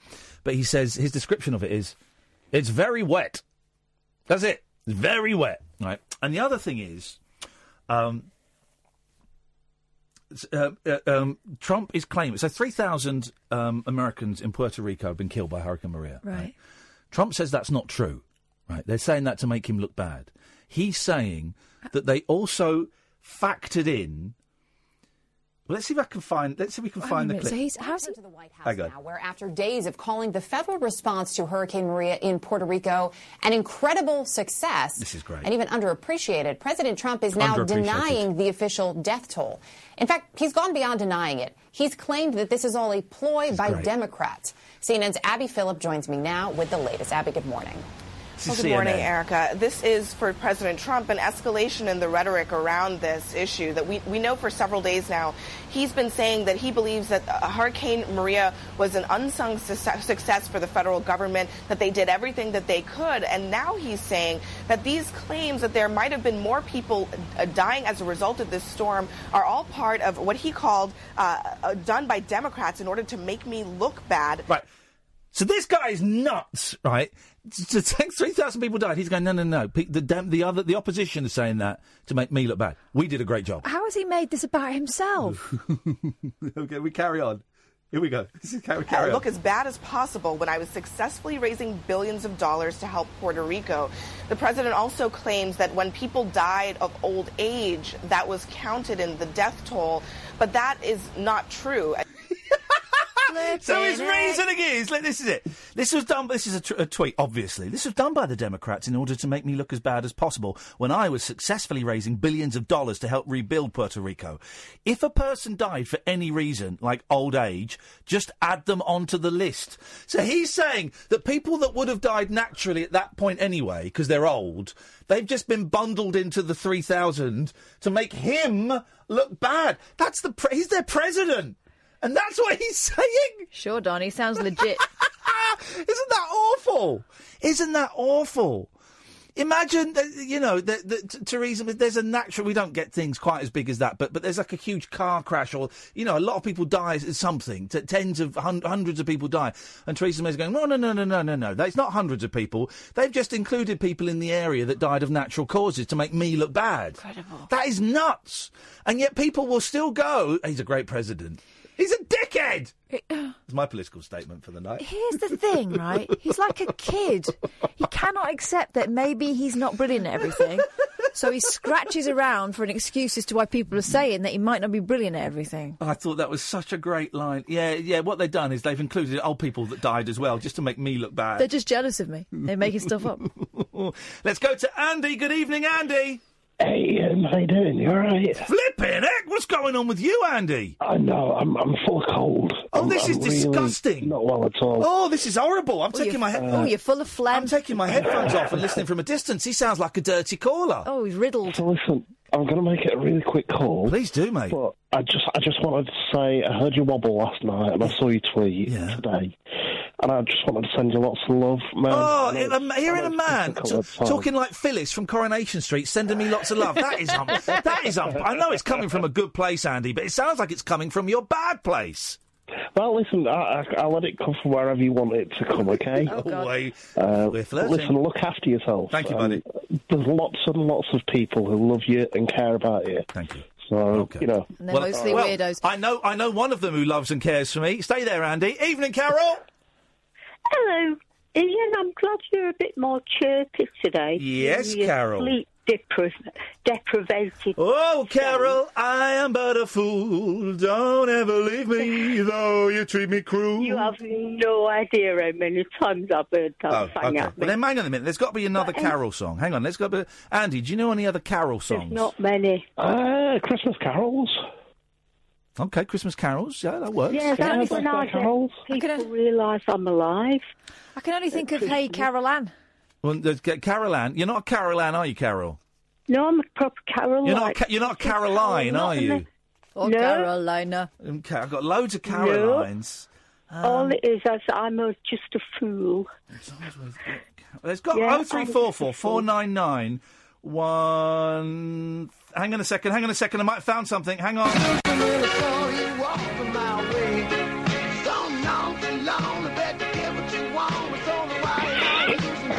Here we go. Well, your hips were swinging and your jeans were clinging. You were driving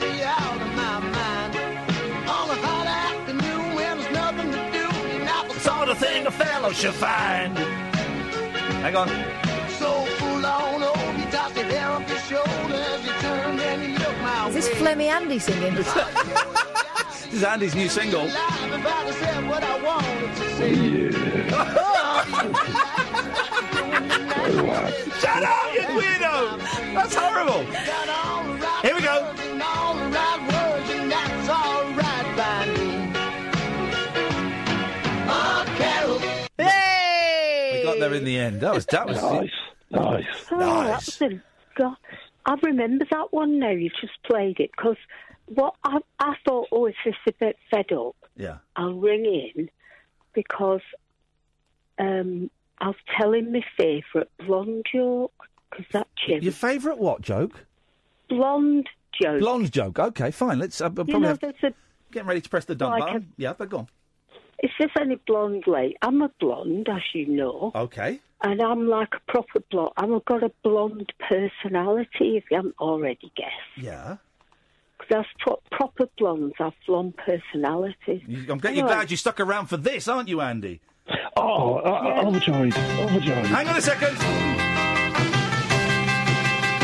Oh, Carol. There we go. Better than the other one, Neil Sedaka. It's a bit troll. There's three songs with carols. We've got 3 songs with Carol in there.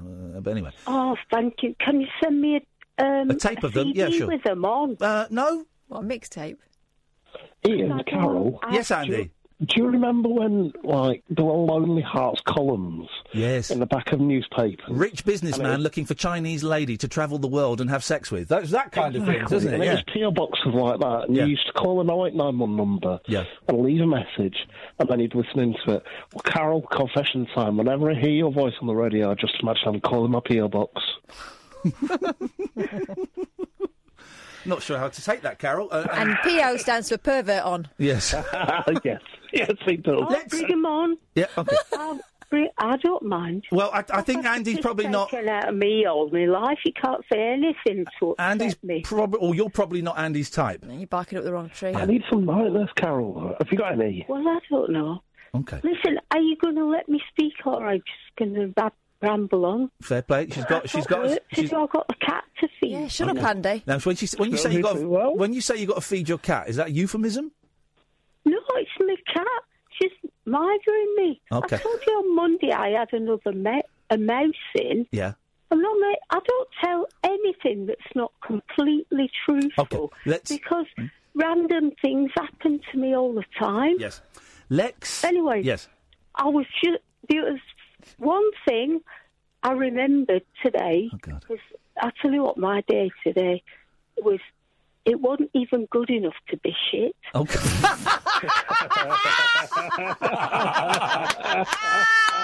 Oh, yes! Catherine stood up. That means you said something very, very funny. Well, let's hear your blonde joke, Carol, as it is. Okay. It is 1993, so let's hear it. Right, quick plug for Neil Diamond. Crackling Rosie was one of the 2 first singles I ever bought. Do you know what it's about? And it's about the fellas that got no women, because it's a nice bottle of... Cheap bottle of wine. Cheap bottle of wine. Correct. Yeah. Okay, so, let's hear this blonde joke, Carol. So anyway, are you ready for this? Yes, we are. Yes, hence me asking for it 3 times. You might know it already. What happens if you know it? We'll clap our hands. It's not work, is it? No. Is it about the 3... somebody might be listening that don't know it. Just say it now. Anyway. Just say it, please. You ready? You ready, Andy? 3... I'm ready. I'm braced. You ready, Kath? Braced for this. No. 3 blonde girls walking through the forest. Yes. And they come across some tracks. Uh-oh. And the first one says, I reckon them's deer tracks, you know. Yeah. And the second one says, no, you're not right there. They're fox tracks. Oh, God. And the third one says, no, you're both wrong. They're rabbit tracks. And they were still arguing when the train hit up. Oh, OK. I get it. That's quite... Andy likes that. Kath doesn't get it. I do. Okay. That's actually I'm quite... a bit worried about them. Did they get picked up or? I think they were killed. Oh God! So she's what Carol has done is told us a very sad story of three women being killed by a train. Well, they were only blondes. They weren't as... Oh, there's loads more. It's fine. Carol, thank you for that. Did that cheer you up? It certainly did. It cheered me up that it wasn't offensive enough for me to lose my job. So that's good. Yeah. Well, ask me one day what the story about me. The first time I went to work in London, and the escalator story. Oh, we've got time for it now. Can we not hear it now, Carol? I don't know. Are you busy? Right, we can, but we'll come back in a second, because I'm the only one that's the professional here, and we're late for the adverts. But we'll hear Carol's escalator story. I think I've just got a feeling it's actually going to be quite unpleasant. I've just got a feeling it's going to be quite unpleasant, and you're going to regret asking for it now. I was holding back. You asked for it, Kath, so you're going to get it. The Late Night Alternative with Iain Lee on Talk Radio. We'll get you talking. Just had a cheeky email. Let me read this email, and can you guess what my reply was? And I sent a reply during that break from someone called Nicole. Hello, Iain. I'm writing on behalf of Dr. Kenneth Womack, author of the new 2-part biography on Beatles producer George Martin. Oh. Ken will be in the UK as part of his book tour. I was wondering if you might have... I already know the answer. Having him as a guest on your show. Yes, please. Also, we can send you a copy of the book. Yes, please. Yes. What a thrill. No, the correct answer is 2, please. I've just replied, we'd love it. Of course we would. The biography of George Martin? Oh, I'll pick his brains apart. Also, remind me, after midnight, we'll play... I've been sent the new They Might Be Giant single. Not heard it? We'll play it after midnight. How cool. And I might have blagged us some tickets to go and see him at the Barbican in March. Ding dong. There we go. And also, can I just throw a little cat amongst the pigeons? Go on. You don't know this. Coming soon. Coming real soon, guys. This is just sort of... So I've got a cat. There's some pigeons. I'm going to throw it at them, then I'm going to walk away. Bit cruel, mate. Yeah, a little bit cruel. Coming soon, you'll be able to watch this show on YouTube. Right, where were we? Whoa, says who? We were with... I haven't signed off on that. No, we'll be able to watch this show on YouTube. We were speaking to Andy and Carol. Good evening. Why did we go? Hello, my gorgeous people. Andy, you sodded off for the advert. Yes. Andy's become very flamboyant over the... I have. Your voice... always do that for me, though. Your voice is loosening up. Have you tried a balm or something? I've just sucked a fisherman's friend. Thank you very much indeed. Carol, now I've got a feeling this story's not going to be very pleasant, but you guys asked for it. I hesitated. Carol, let's hear your story about your first day at work on an escalator. I've got sent, when I was about 17... It's going to be such an unpleasant story, guys. In London, right, for 6 weeks. It'll be horrible. Right. No, it's not. It's just funny. Yeah, OK. Anyway. Yeah. This was like back in the distant past. Is there a gusset involved? I only remembered it because my friend who sends me all the blonde jokes sent me a picture of a blonde girl walking up the down escalator. Oh, yeah. And I put underneath, how did you know? And what happened was, my first day, I had to get to High Holborn. Yes. From where I was staying. Yes. And so anyway, I'm on the train, and I thought, they're a bit grumpy in London, aren't they? They're always got a pouty face and everything. Yeah. So I found that I had to change the underground train. Yes. And so, anyway... We finish at 1 o'clock tonight, Carol, just to flag that up. Then. Well, you see, it's your fault. You wanted to know. I didn't. I literally didn't. Catherine and Andy did. It's my fault. It's Catherine and Andy's fault. I'm still wanting to know what it is. I was at the station, changing trains on the underground, and I accidentally walked up the down escalator. Up the down escalators. Yes. Right. And what's the funny bit? I thought, these people in London, they're quite friendly, actually, because everybody was going on the other escalator, was smiling. Yeah.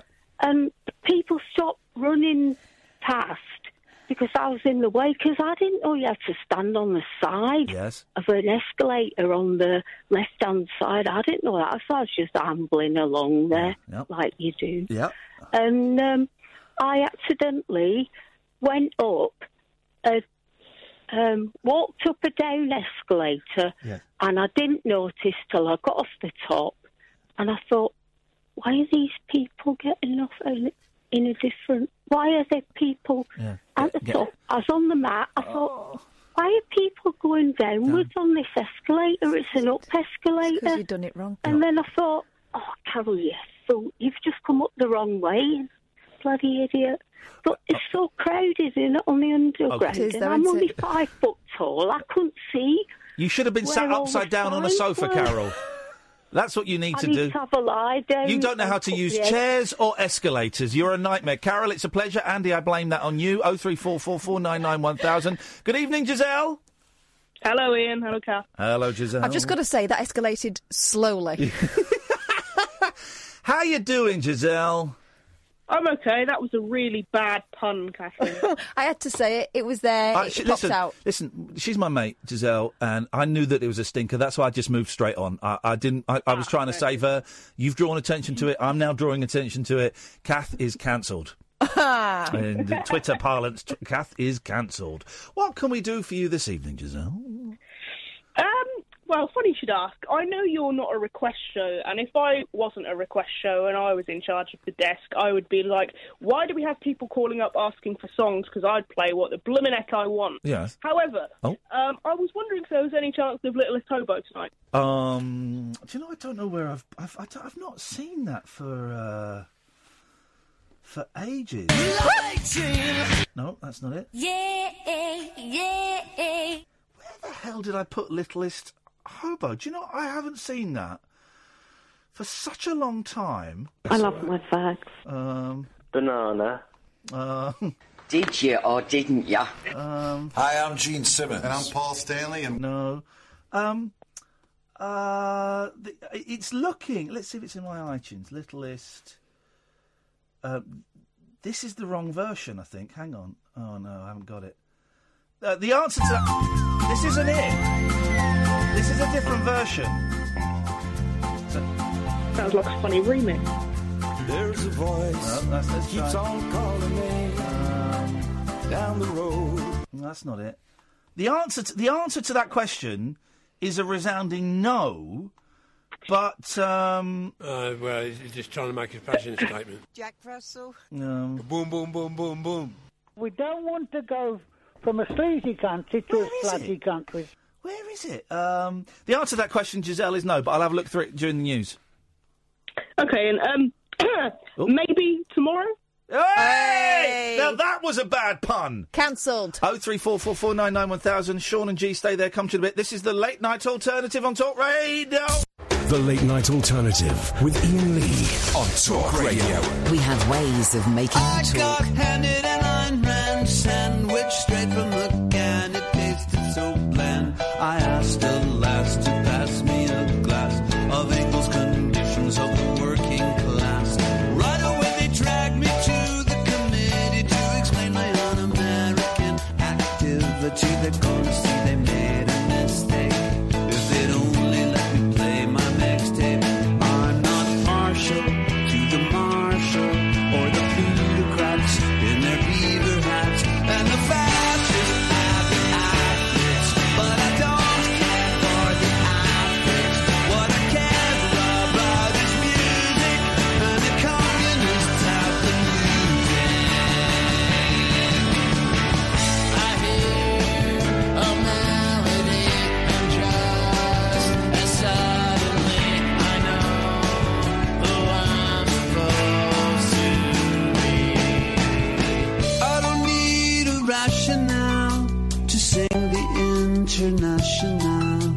I only need to plug in the headphone jack so I can listen to my backing track. I'm not jealous of the zealous or anarchics with guitar picks and a fascist outfits, but I don't care for the outfits.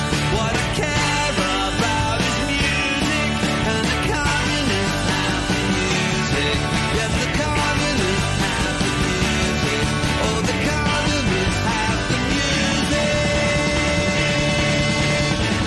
I hear a melody.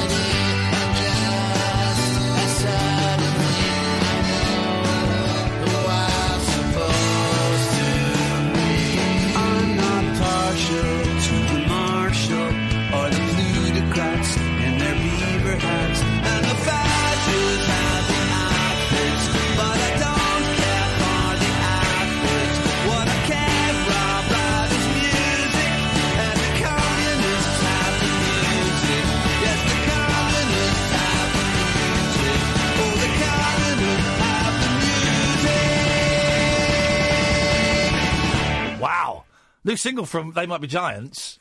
And the great line at the end, first time I've heard that, the fascists have the outfits, but I don't care about the outfits. What I care about is the music, and the communists have the music. That is great.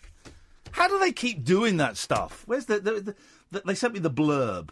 But the blurb is impressive. They just released their 20th album, and they've been going for 35 years. 35 years, and they're still churning out pop, fresh-sounding pop. Love it. Good evening, Sean.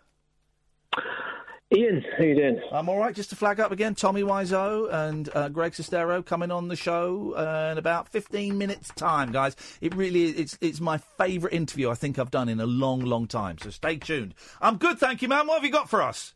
Well, I just wanted to phone and congratulate you for pulling off the interview. Superb. I can't wait. No, it's going to be great stuff. Honestly, I think I wasn't... Because a lot of people yesterday were going, this is going to be awesome. This is going to be legendary. And I'm thinking, do you know what? It might not be, because not everyone plays the game. And you know, they're not going to be like the two people in the movie.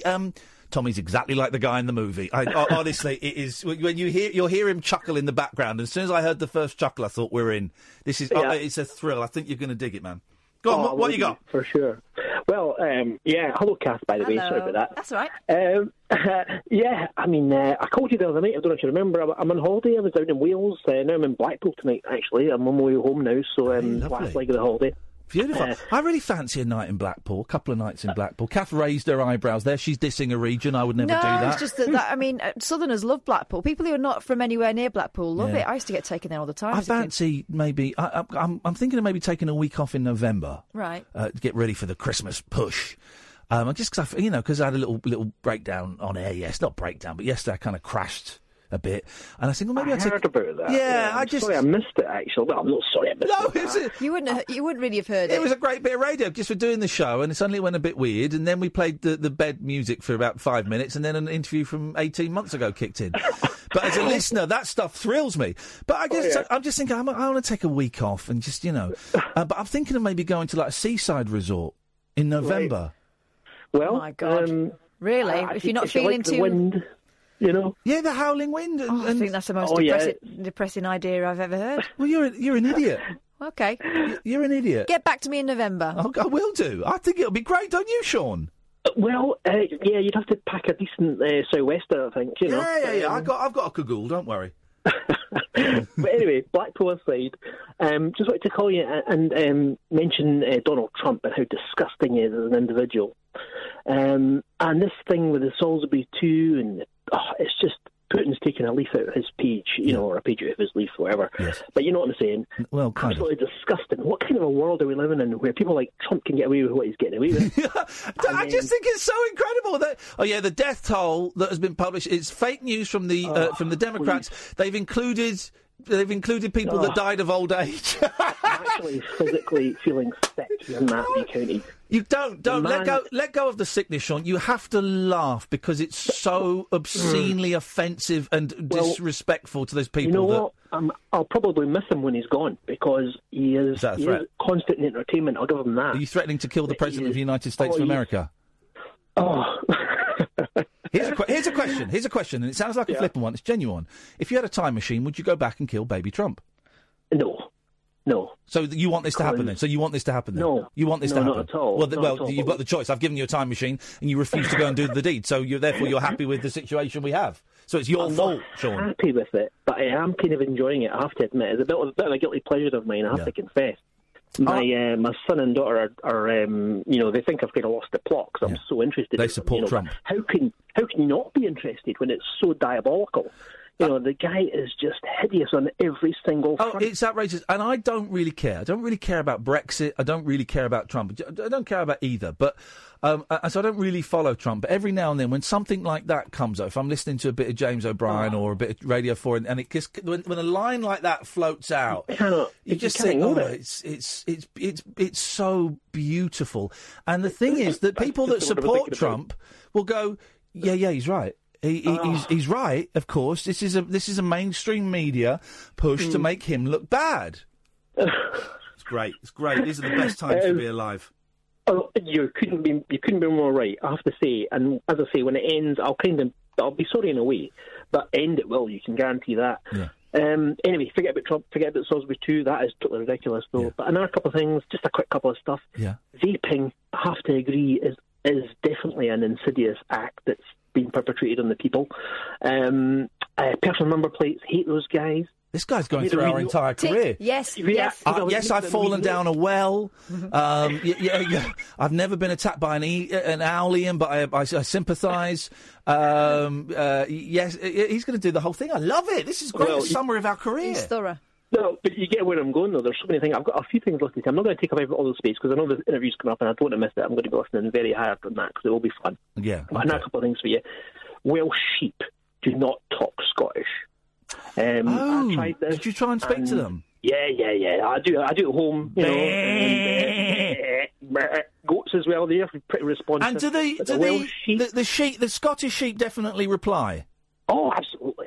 You can have a full-on dialogue with a Scottish sheep, but with a Welsh sheep, they just look at you like Isn't you're that funny? Because the Welsh sheep, when I was there last, they spoke to me, so they understood the English accent. They started. Well, that's interesting. But they don't understand the Scottish accent. Isn't that funny? Well, like most normal people. I was trying to anglicise my accent, but they weren't having it. They just looked at me as if I was dumb. I love it. I love it when you say something and you get a reaction from them. It's like, I'm Dr. Dolittle. I really can talk to the animals.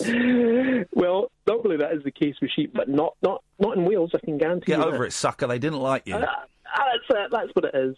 The only other one thing I'll mention, and then I'll get off here for sure, is the policy of giving names to Islamic fundamentalist assassins. Yeah. I wish the media wouldn't do that. I know they have to, but, why do they do that? That wasn't one of mine, was it? Was there that going? You mean like 6 months ago? This is a totally fresh one for you. You mean like the Beatles and Jihadi John and all of that? Yeah, why did they do that? I absolutely abhor Or do you mean when they say the person's real name? Both. Right, I think both of these instances, these people should be referred to as Mr. X. Yeah. Why give them that cool extra name, bit though. of... Mr. X is a cool name. Well, yeah. Everything would be better than the real name. I definitely disagree with the Jihadi John and all of that, and I refuse to do that because I just thought, well, you're making them sound like fun, lovable characters, and also you're disrespecting the greatest rock and roll band in the world. But I thought, no, that's not... These are barbaric murderers. Let's not, make light of it. And, also in the news stories, I was surprised when they were talking about the inquiry of the Westminster Bridge attack. Oh, they named the arsehole that drove the car, and I just thought, no, that feels to me inappropriate because we don't want to remember him. We want to remember his murderous acts, but not him. I would much prefer arsehole A. Because my wife was reporting on that. It would be a funny. She did do that, But you're right because we don't want to celebrate their name or commemorate their name. You're just giving oxygen to their stuff, know. And I just find the whole thing absolutely sickening to the core of myself. Okay, well, arsehole X, I'm cutting you off now. Thank you very much indeed. The 3:20 break. That's the first break I've got to hit. Okay, right. We've got doing things slightly different. It always confuses me because I'm an idiot. Speaking of idiots, good evening, G.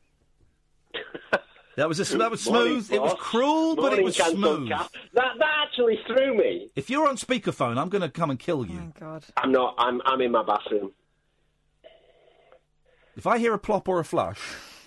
There will be no plop, there will be no flush, other than you cutting me off. Okay. Right, what you got for us? Have you... I actually had something that I wanted to say, and then I kind of lost my nerve a little. Have you ever gone in to do something and lost your nerve completely after... Sex. Like 30 seconds? Sex. Oh, okay. What do you mean? Like loads of times? Of course I have, loads of times. I just mean anything at all. Just sex. No, but sex definitely. Loads of things. I've come into the show with ideas before, and then sat here and thought, actually, I don't know if I've got the guts to do it, and bottled it. Going in and think, right, I'm going to confront someone, and loads of times, of course. Isn't it a weird experience? It is weird being a pussy, and that's what we are. Gee, you and me, we're pussies, and we need to accept that. Why? What were you going to do? Say something to me. Fight me. I did this whole Challenge me to a fight. My head for Carol, and I lost my nerve 20 seconds after I'd thought about it, because I thought, nah, it's a bit crass, it's a bit stupid. Are you self-censorship? This is great. Yeah, we've made a breakthrough. This is a breakthrough, G. Self-censorship. Here's the thing. You've probably done the right thing. In the world, the greatest poet that never lived. You've probably done the right thing, buddy. Pat yourself on the back. Thanks for the call, you weirdo. It's appreciated, G. You're a good sport. Thank you, man. 0344 499 1000 is the telephone number. Did you have a story earlier on, or did I dream there was a story? No. We did it. We appalled Ken, which is all I live to do. Do you recognise this young lady? Yes, I do. Go on. Is it Megan Lawrence? No, it's Josie Russell. Megan Russell. Oh, yeah. Who's Megan Lawrence? I don't know. Josie Russell. Yes, I did. That was who I was going for. Yeah, but I wouldn't have recognised her. But I don't think she's changed at all. She hasn't. Now that I've seen it, she's in a lot of the papers, and she was on Lorraine. I think Lorraine gets some really good guests, and Lorraine's lovely. She's a really human person. Yeah. That is not too stupid a thing to say. She's the one you'd want to talk to if you want to tell that kind of human interest story. Yeah, and there we go. It's on the front page of the Times. It's in loads of the papers. Now, the name. Some of you are going, Josie Russell. Some of you were too young to remember it, and some of you will get it straight away. It was she was involved in a really horrific murder. Read this. Age just 9. This is horrific, a case. You might want to switch off for a minute, okay? Okay. Aged just 9, she was left for dead in the sickening hammer attack in which her mum and sister, Lynn and Megan Russell, were murdered on a sunny country lane. I remember it so well. 22 years on. So I was 23. I remember it so well. Such a horrific story. 22 years on, Josie Russell's smile shows she's at peace as she and her fiancé plan their future in the home she once shared. It says it with the tragic pair. It's a little bit of a dark sentence, I'd say, that she shared with her mum and her sister. Josie, 31, survived with horrific injuries after killer Michael Stone bound and there goes. We don't need to go into the details of what happened. I couldn't remember if they caught the guy or not.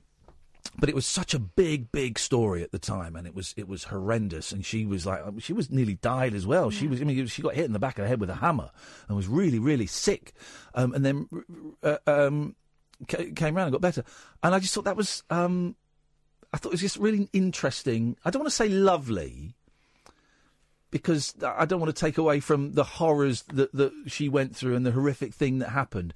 But it's nice to see that, certainly for the length of that interview at the very least, who knows what's going on in people's lives, but the length of that interview, she seemed to be at peace, and that she's getting married, and that she's alive and she's cool and stuff. I just thought it was interesting. Yeah. I don't know. I don't know what. I don't know.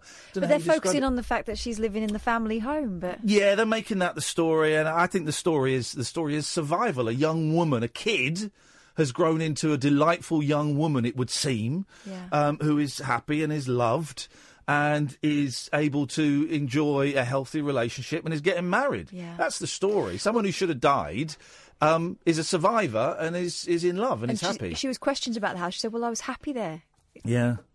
Of course she was. What happened to... I don't even want to know what happened to the guy. I don't want to know what happened to that scumbag. But I just thought that was interesting. Don't call in, guys. Please don't call in, because we're going to play the Tommy Wiseau interview in a bit. Don't forget. Oh, I'll tell you what we can say. I was thinking what we're going to do. The podcasts. The latest Rabbit Hole podcast is up, which is a show that Catherine and I do. We went to Scotland recently, did 2 shows in Edinburgh and 2 shows in Glasgow. The first Edinburgh show is up. Filthy. Oh, my God. It was funny, though. It was weird because it was 4:00 in the afternoon, the show. Which it was quite light in the room as well. And it was light. It? The Glasgow show was also at 4, but it was dark. You were downstairs in a basement, and there were no windows, and it was dark, and there were candles, and it was easier to kind of create a vibe. But in Edinburgh, there was light coming in. But still funny shows, man. And it was really, really nice to be there. We're looking at going to Glasgow again in March. And I need to sort out some dates. I'm just so busy with everything else at the moment, with life. But one day next week, I've got a free day, and I'm going to look at booking in some more dates for the Rabbit Hole. But what I'm saying is, if you want to go and listen to the Edinburgh show, there's probably about 60 episodes of the Rabbit Hole now, or thereabouts. 62. 62. Go and catch up. You can catch up by going to iTunes. It's on Acast or your usual podcast providers, as are the podcasts from this show. And we put out a best of every night. And if we have a guest, we put the guest out as well as a separate podcast. So go in, and if you like them, subscribe, share and rate and all of that kind of cool stuff. This is the Late Night Alternative on Talk Radio. The Late Night Alternative with Iain Lee. Unfiltered night talk with the original king of unconventional conversation on Talk Radio. We have ways of making you talk. You've got to listen to Paul Ross at 1 o'clock. He's got the dude, and I saw these pictures. Have you seen these pictures in the paper? He's got the dude on that, maybe it's in the mail, that has done a sculpture, a wooden sculpture of Arnold Schwarzenegger from a tree. No, I haven't seen it. That is incredible. There's the tree. Wow, there's the thing. It's brilliant. It looks like him. Yeah, and I've just seen the tweet. Paul's got him on. That's going to be great, man. I saw that and I thought that was brilliant. It's great, from a trunk of a tree, and he's carved really, really good Arnold Schwarzenegger out of it. And Paul's got him on the show later on, which is going to be so well worth listening to at 1 o'clock, as per usual. Okay, I don't want to say too much about this interview, because what I always do is I record little bits before the interview, kind of setting up the interview, but then I forget what I've recorded, so when I introduce it in the studio, I say everything that is in the intro to the thing. And now you, Catherine, you produced it and edited it, so you know what I said, 'cause you must have listened to it all, yeah? So what did I say? Well, we find our hero in the streets of London. I know for a fact that she didn't listen to it all. I did. You didn't. Well, the whole thing is about 40 minutes long, and you did not listen. You did not have your headphones on for 40 minutes long. I speed listened. Be warned. Be warned. Okay, I was wandering around London for a while before I went to I was early, and I'm not going to say what it is now, but I come across that's a terrible choice of phrase, actually. I see something happening in the street that should only happen in locked bathrooms and teenage bedrooms, and I see an old man doing it. Oh. And then I thought, well, I might use that as my opening line. What could possibly go wrong? Into the interview. It's the line that nearly killed the interview. This is a thrill. Tommy Wiseau, Greg Sestero, I got to meet them. I only saw the room on Sunday. I think you're going to enjoy this. Well, this is an exciting day. I'm walking through central London. You can hear the sounds of children being murdered in the background. It's an horrific sound, but something that people who live and work in London on a daily basis certainly get used to hearing. Very, very exciting. I'm off to meet Tommy Wiseau and Greg Sestero. Some of you will know who that is. Some of you will have seen either The Disaster Artist, the film that came out earlier this year, I guess, starring James Franco. You shut up, kids! That was based on a book by Greg about his time working with Tommy Wiseau on a movie. Oh, I can't do this here. Let me go somewhere quieter. Hang on, this is too loud. It's kids. Too bloody loud. OK, I've come to somewhere a lot quieter. It's an underground car park where famously, actually, a little bit of London trivia, Jack the Ripper would come and behead the sex workers here. He would devour their remains here. Come here because it's a little bit quieter and I can explain what I'm doing. Also, this is where I've parked my car, and I'm using Catherine's digital recorder because I broke mine in Glasgow. And Catherine, of course, had given me a digital recorder where the battery is almost flat. So I've got to see... Stitched up by a mate, you see. And lucky I checked that because I'm a professional, so I've got to see if I've got a battery... OK, I've got a battery here. So let's see if we can do this intro before the battery dies. So yes, Tommy Wiseau, auteur, movie maker, and his friend Greg Sestero. Got to try and remember to say. Right. Well, the battery just got hit by a barrier. Almost hit by a barrier. Fake news. Well, the battery, I don't think caught that, so... Let's try again, shall we? So, Tommy Wiseau makes this movie, The Room, funds it himself, costs around $6 million. No one knows where the money came from. No one knows where he's from. I'm really out of breath. Right, breath regained, car park left, battery changed. Let's crack on with this. So, I'm in central London today, home of the Queen and video games. I think, is HMV still a thing? And I'm off to go and see Tommy Wiseau and Greg Sestero, who made a movie in 2003 called The Room, which you guys are an intelligent bunch. You're kind of a culty bunch. A lot of you will have seen it. I was aware of it for a long time, but never got round to seeing it because I thought, well, why would I want to watch a crap film? You know, it's famously bad. But I saw The Disaster Artist when it came out and thought that was kind of cool. And then at the weekend, my mate was over and we got talking about Tommy Wiseau, and he hadn't seen The Disaster Artist and I hadn't seen The Room, and we kind of decided to fill in each other's blanks, if you will. That sounded inappropriate, and I don't mean it to. But, jeez, people. So we watched The Room.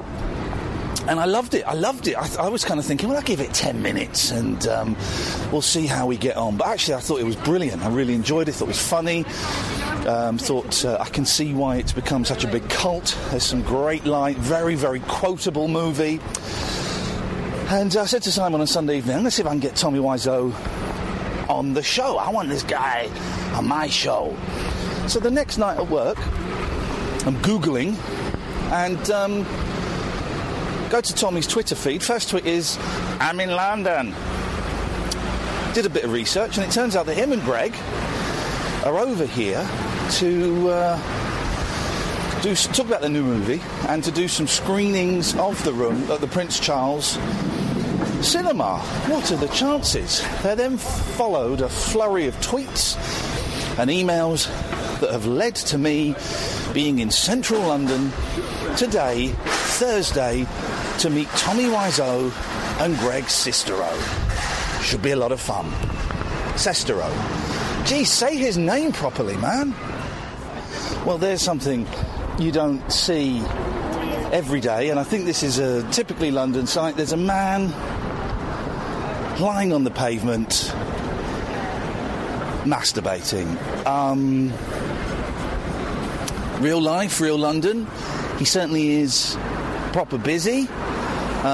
He's fair play to him, though. He's not being vulgar. He's got his shorts on. He's doing it in his shorts. And that's great. That means that kids can freely walk along here and not be offended. So just to remind you, on my way to see Tommy Wiseau and Greg Sestero, I saw a man masturbating, and he's just finished now. So that's great news. Right, on we go.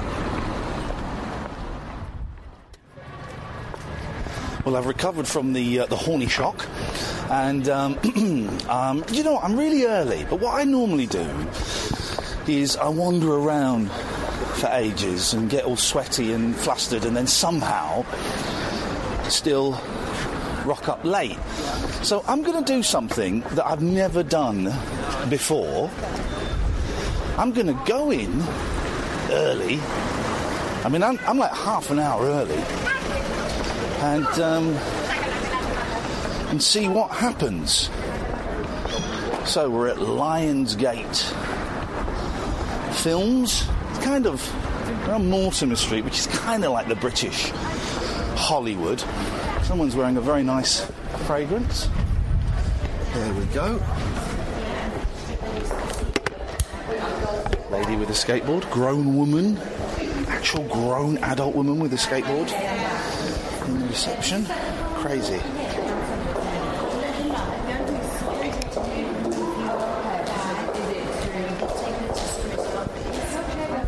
See what happens. Having a having a lot of fun here at the reception. You don't really need to hear this bit. You don't need to hear this bit, do you? No, I'll stop this. Stop this now. It's Tommy and Greg. Yeah, hi. Nice to meet you, brother. Yeah. How are you doing, man? Yeah, how are you? Good to see you. Lovely to see you. Let me switch this phone off. Where's best for you? I will sit here and I'll kind of lean over. Whatever you decide. Cool. And we can rearrange if you need. Sure. I'm going to come in here and I'm going to lean over you if you don't mind, guys. Like a water, a tea. A water would be lovely. Yeah. Still water would be fantastic. It's nice to meet you guys. Shall we crack on?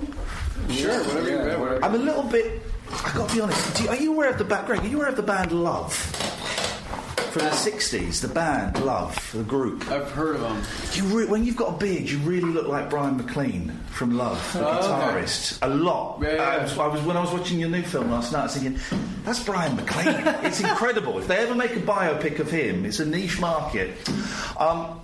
I'm a little bit thrown because as I was coming in, I saw a guy masturbating on the street. This is not even a joke. Yeah, let's just go to it. Let's just don't go there. I'm not going there. Yeah, let's just don't use a vulgar language. Just go to the point. Exactly. Let's get to the point. Yeah, okay. Let's talk about the new film first of all. Yeah. I guess the question is, 15 years since The Room. What took you guys so long to make another movie together? I mean, so Tommy had mentioned several times, like, why don't you do something? Why don't we make a new project? Why don't you take the initiative? Yeah. And so for so long, I didn't know how to process the whole thing. You know, The Room has been like this evolution of starting out.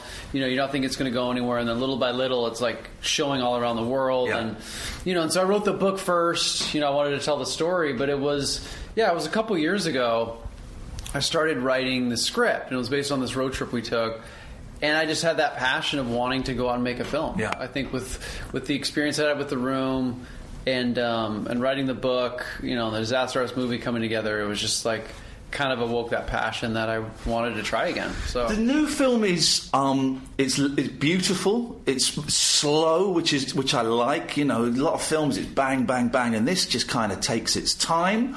And you say it's based on a road trip. So how much of it is happened, and how much of it is is beautiful Hollywood, sugar put on top? I mean, it's a lot of our friendship has been 20 years. There's a lot of experiences, strange, funny, that kind of bled into the film. Yeah.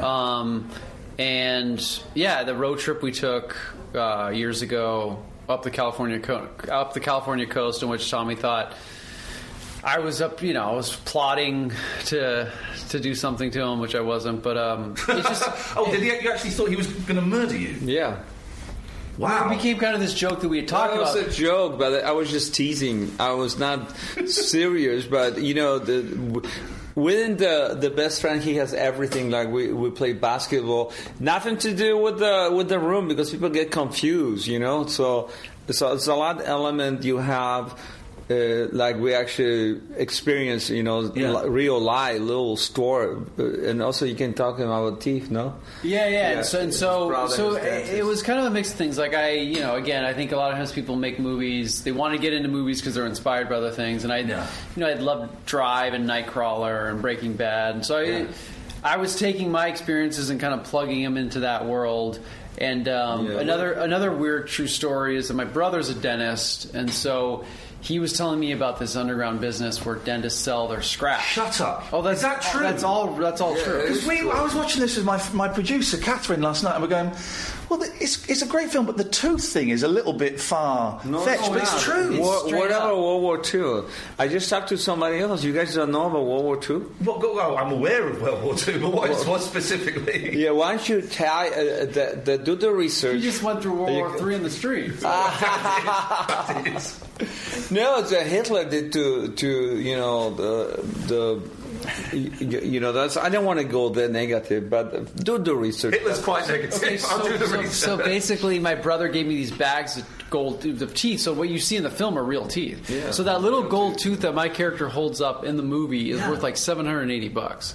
Pure gold. Front door. Yeah. So wow. So expensive. Basically, they were making more money selling dental scrap than actually doing dentistry. And then randomly on this true crime website, because I'm a big reader of true crime, It was a few months ago. This dude was arrested, this mortician, for stealing gold teeth from dead people and selling them. So that's what you're seeing in the movie is straight up legit. Real thing. And so I'm figuring if Tommy's character in the movie has been doing this for decades and yet that much scrap, it would be worth almost $2 million with the price. The one thing I don't get in the film. So you get, like, the bad guy that comes in that's going to help you make a load of money, right? But then he doesn't seem to do anything. It's you guys that are out there meeting the dodgy dentists and people and selling the teeth. And the guy that comes in with the two girls in the tight dresses, he doesn't do anything, and yet he's taking half the money. What is he doing? He's setting mafia guy. He's setting up basically all the refineries for you to make the deliveries. So he's got the hookups. You have the teeth. Okay. So he's getting. You still seem to be getting screwed, though. You guys are doing all the work in that. You're the ones that are meeting out in car parks in the middle of the night. That's typical. You didn't know that? Well, his character would never allow that stuff to go through anybody else. Right. So again, very much like Tommy in real life, very hands-on and not wanting to control. So it's basically that directly. We were getting ripped off for the most part, but again, finding a way to make a lot of money off gold teeth. He's scheming, as you know. He's scheming in the movie. Yeah. So, did you like it? I like the movie. Oh, great. Why? It's volume 1, so volume 2 is coming. Is volume 2 done? It's done. Yeah. We're showing advanced. We're showing advanced showing at Prince Charles. Wow. Volume 2 this weekend. Yeah. Wow. Yeah, but that will be released in February, right? It's going to come out officially January 2019. Okay. Yeah. And Volume 1 will be released when? September 25th. And are you pleased with it, Tommy? You think it's a good movie? Who, me? Yeah. You decide. I decide whether you think it's a good movie. No, you decide if you like the movie. Yeah. I enjoyed it. Yeah, that's great. We like that. We want to hear from you. I thought it was good. I'm looking forward to part 2. Okay, cool. Part 2 is even crazier. It's the way I would describe it is it's as if people like it. It's a great reaction. Well, I think part of it, for some reason, I don't know. I know the reason. It looks beautiful, but be it seeing you two on screen together again in a movie. There's obviously you're aware of this because you go and meet people every day, but there's so much affection for you two. Oh, thank you. And I'm thrilled just seeing you two sat together. Can I be honest? I saw The Disaster Artist when it came out. I hadn't seen The Room. I was aware of it and I knew about it. And it wasn't until this Sunday a friend of mine came to stay and he said, and he brought The Room. He said, "Should we watch this?" I was like, yeah, I'll have some of this. And I was thinking, I'd heard the stories. I'm going to watch the first 10 minutes, get the joke, and then... But I loved it. I loved it. I thought it was funny. I thought it was charming. I thought, knowing the story... your passion, Tommy, in making it kind of comes across in the movie. And it's a well-put-together movie. So when I found out you guys were in London, I'm Googling, let's try and get Greg and Tommy on the show. Oh, shit, they're in London. Literally the day that I've seen the room. I thought, this is too freaky. This is freaky. It's a destiny. This is meant to be. You must be good. It's like a crash course in the room this week. There you go. This is like the ultimate director's commentary. What drove you to make The Room, Tommy? Because it is a passion project. Yeah, absolutely. You see, I was laughing because we have interviewed today and we argue about script. Like people have always like this and that comments about script. The script did. Oh, I have a script for you. But anyway, long story short, it's just passion. Always been passion. Because I want to present something. My background as an actor is a stage actor. Yeah. Okay, so I love a stage. I always say stage in my house because you can express yourself, etc. But I want to affect people positive way, and I notice all this movie. I say, I collect movies. I have I don't know, 1,000 of DVDs. I'm not exaggerating, a lot of them. Where do you keep them? In my house. Okay. Yeah, my house. Okay. Leave it that way. I have my preference, but I always have vision. I always say, if you have a vision, you have project, right? Yeah. And I learn by doing this stuff, like little stuff. And then I come out with this idea because we've been friends. We met at the acting class, and he became my friend. And I didn't want to compete with Greg, but I say Greg is always getting more jobs than I do. And I did some research, especially in Hollywood, and I say, if I'm in Hollywood, go to Hollywood, I have to make money before I go to Hollywood. That's exactly what happened, you know. People don't understand, but, I've been in the steel industry, building. I build buildings in San Francisco. So long story short, again, I wrote the script, and first I started doing like one piece of paper, and I said, you know what, let's put together.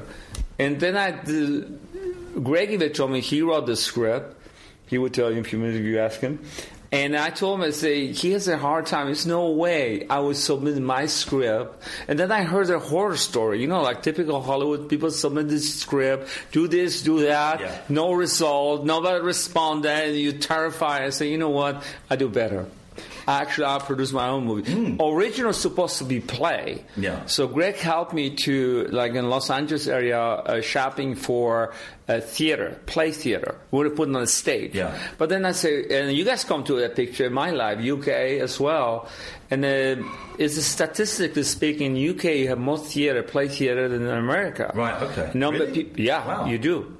And long story short, again, I say, you know what, there's no way, and the cost was so much.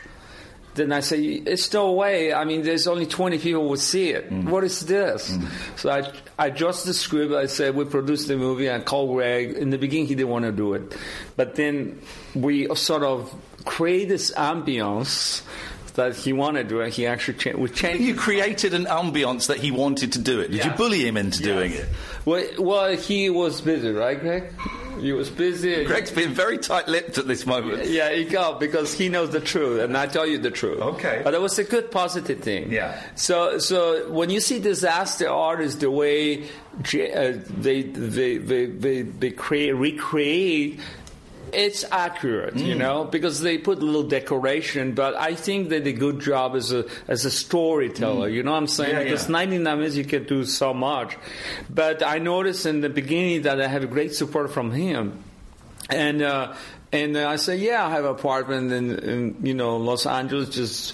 Let's just make a movie, and that's basically what. But there's a difference, isn't there? Because the movie that I was expecting, I was surprised at how it looks like a proper movie. You've obviously got great you direct it, great camera operators, great editors. It looks two cameras from and it looks.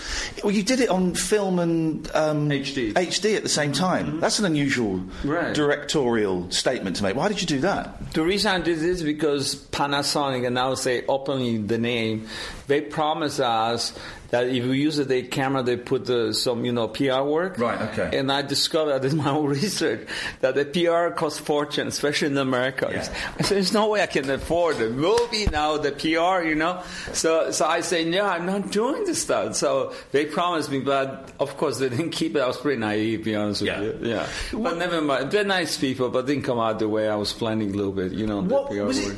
I've read this. There's a lot of myths about you guys online. It was supposed to be a vampire movie. No, that's not true. No, because when we talk, Greg, you want to mention that about the vampire, clarifying the vampire thing?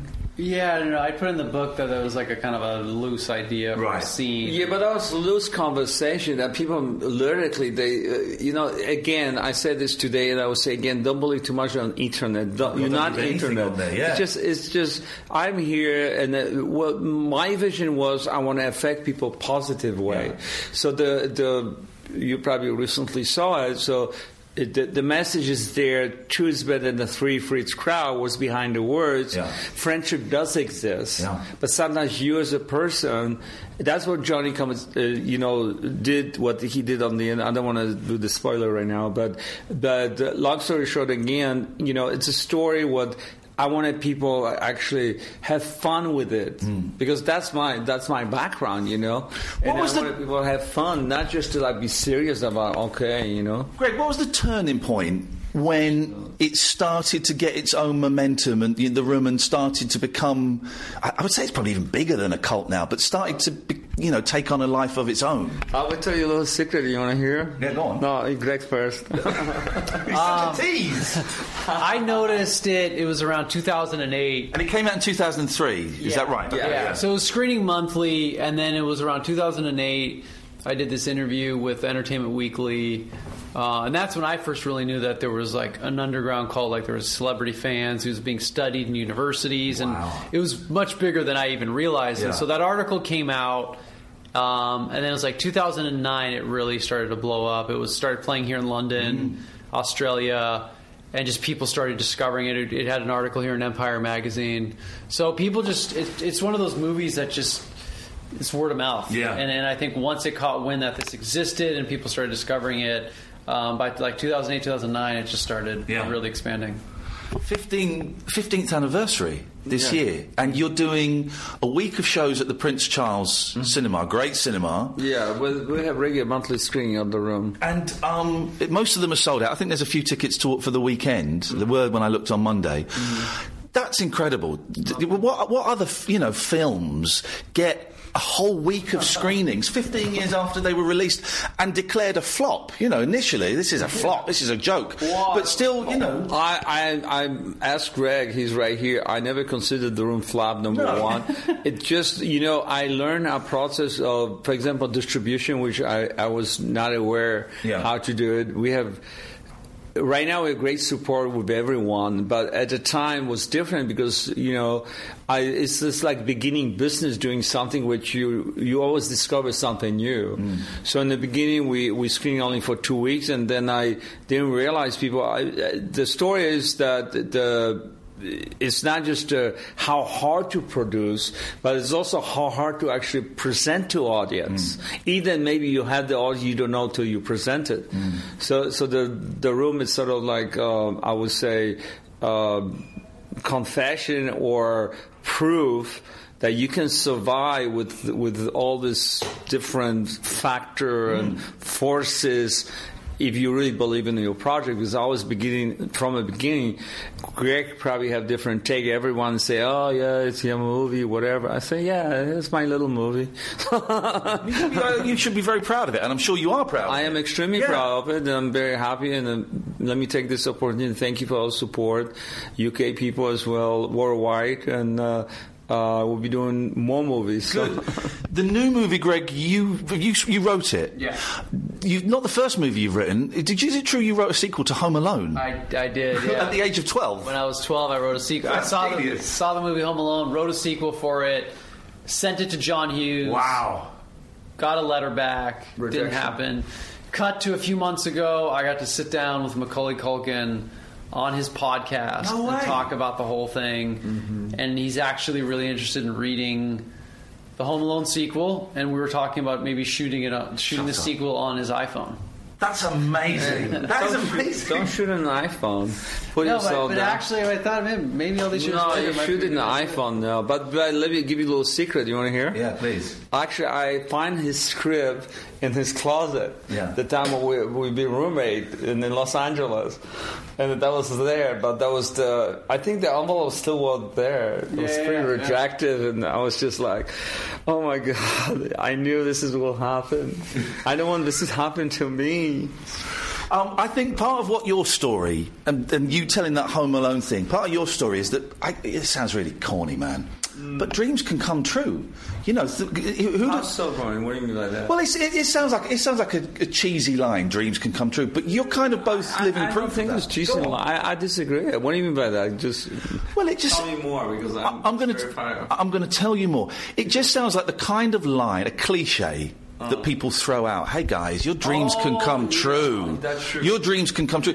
But you are both living proof that actually, given a bit of time, absolutely, yeah. You wrote this Home Alone script however many years ago. There's a chance that Macaulay Culkin is now going to make it. The Room, when it came out, maybe didn't get the reaction that perhaps you hoped for. But 15 years later, it's this huge monster that keeps on growing. I think it's a positive message. Yeah, but you're right about this, because when I remember when I was going to school, we always say, oh yeah, dream come true. It's just like, you don't care, but you actually care, because it's just like loosely you say the words. Yeah. But in our case, it did come true. But you know what? I know there's one thing in life, you actually have to work for it, actually, somewhat. Yeah. And it doesn't matter how much money you have, how much, because all those people that put the dollar sign. But I also, like I said this before many times, that respect and sort of understand of a person, who they are, what they come from. And then eventually give you something in return, but don't count too much on it. That's what I am. I always say to Greg, I say, okay, whatever, I'm not counting to make this and that, whatever, nothing from return, but the return will come to you. I don't know if it makes sense or not, but that's what I believe. Were you didn't direct this new movie, Tommy. Were you kind of champing at the bit to order and say, no, don't do it like that, do it like this, or were you happy to be directed? Well, I'm happy with any project. I did a project before, and I give my 5 cents, but that's Best Friends is Greg Sestero project. But I give my cents, and he will tell you the same thing. But we have a director, I don't see any problem. You as an actor, I always say you can adjust accordingly towards whatever situation you have. You study, character, you study what's in the script, what they expect from you, and you need a little vision as an actor. So I have no problem. Contrary, I enjoy it more than ever. So nice working together again on screen. Yeah. I know you obviously do shows all around the world together, but actually, getting up in the morning, doing a scene together. Yeah, it was pressure a little bit, but I enjoy it. Why was it pressured? Well, because you as an actor, I talk about myself. You want to do the best, and sometimes it's like this. You do the scene and say next time. Or even next day, you say, God damn it, you know what? I made a mistake. Maybe you should reshoot it. It's always you want to be better. Yeah. That's because when you have a passion about it, and I notice like on the set Best Friend, I feel the passion in almost everyone. So I enjoy it when people not just do it, but just doing with extra miles. You know what I mean? Can I ask very quickly about Tim and Eric? You worked with Tim and Eric. I'm a huge fan of those two. I think they're brilliant. Yeah. What was that like? Was that a good experience working with those Absolutely. Let me tell you, we're not on the same page, but I think... Oh, right, okay, sorry if I've stumbled onto something. No, you did not stumble at all, because, comedian, the category is slightly different. Yeah. But I think they are very nice people. They're very dedicated. They have passion. They own a category, if I may say that. And I enjoy working with them, I mean, nothing negative to say. I think they are dedicated what they're doing. And I think they should do what they want to do, I always say to actors and producers the same thing. They're nice people to work with. Okay. Sure. So the new movie, when's that coming out? It's not out yet. September 25th on iTunes worldwide. You'll be able to get it. And then Volume 2 is coming out January 2019. Now you're excited about Volume 2. I want to see Volume 2, man. I saw Volume 1, and then it ends, and it goes, Volume 2 coming soon. Oh, come on! Give me more. Okay, you're doing the shows at the Prince Charles, loads of shows. What's next for you two? Tommy, what are you doing after project, this? Right, Greg? The next journey is a horror film.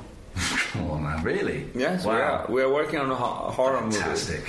That'll be soon. You will see trailers. So. Can you give us any clues? Give us a clue, Tommy. Yeah, absolutely. We can give you which one. That's the problem. We have also vampire as well. we have a right variety. It's okay. I tell you the clue. Yeah. But I cannot tell you the title. Okay. But it's about. We have two brains, right? Left and right brain. Yeah. And do you know how much we utilize by doing something? No, go on. Do you know? Well, I've heard that we only use 10% of the brain. So we're going to present it that you may actually use it more. Yeah. And you may change yourself how you think. Okay. That's all I can tell you at this time. Sounds intriguing. Guys, it's so nice to meet you. Honestly, you were in my living room 3 nights ago, and now I'm sat here with you. It's a little bit psychedelic. How long are you in the UK for? Just this week, and then you're going back home? Yeah, until Monday. Los Angeles. Well, enjoy the shows at the Prince Charles. I'm sure you're getting a great reaction. Good luck with the new movie. Great. And when Volume 2 comes out, come on the show and talk about it, man. Definitely. Absolutely. Brilliant. Hey, great rehearsal. Should we do it properly now? Thank you. I'm joking. I think we got it. I think we got it. Thank you, guys. We have a script for you. So. Oh, really? Yeah, absolutely. Oh, thank you. Well, there you go, guys. That was fun. What lovely gentlemen. Risky, gonna be honest, a risky opening gambit there with me telling them I saw a guy masturbating in the street. But I saw I saw Michael Parkinson use the same line with Alfie Boe once, so I thought it would work. We nearly lost the interview. I've done a few interviews before where you go in with something a little bit risky and you nearly lose the entire interview. But we turned it back. That was fun. I enjoyed that.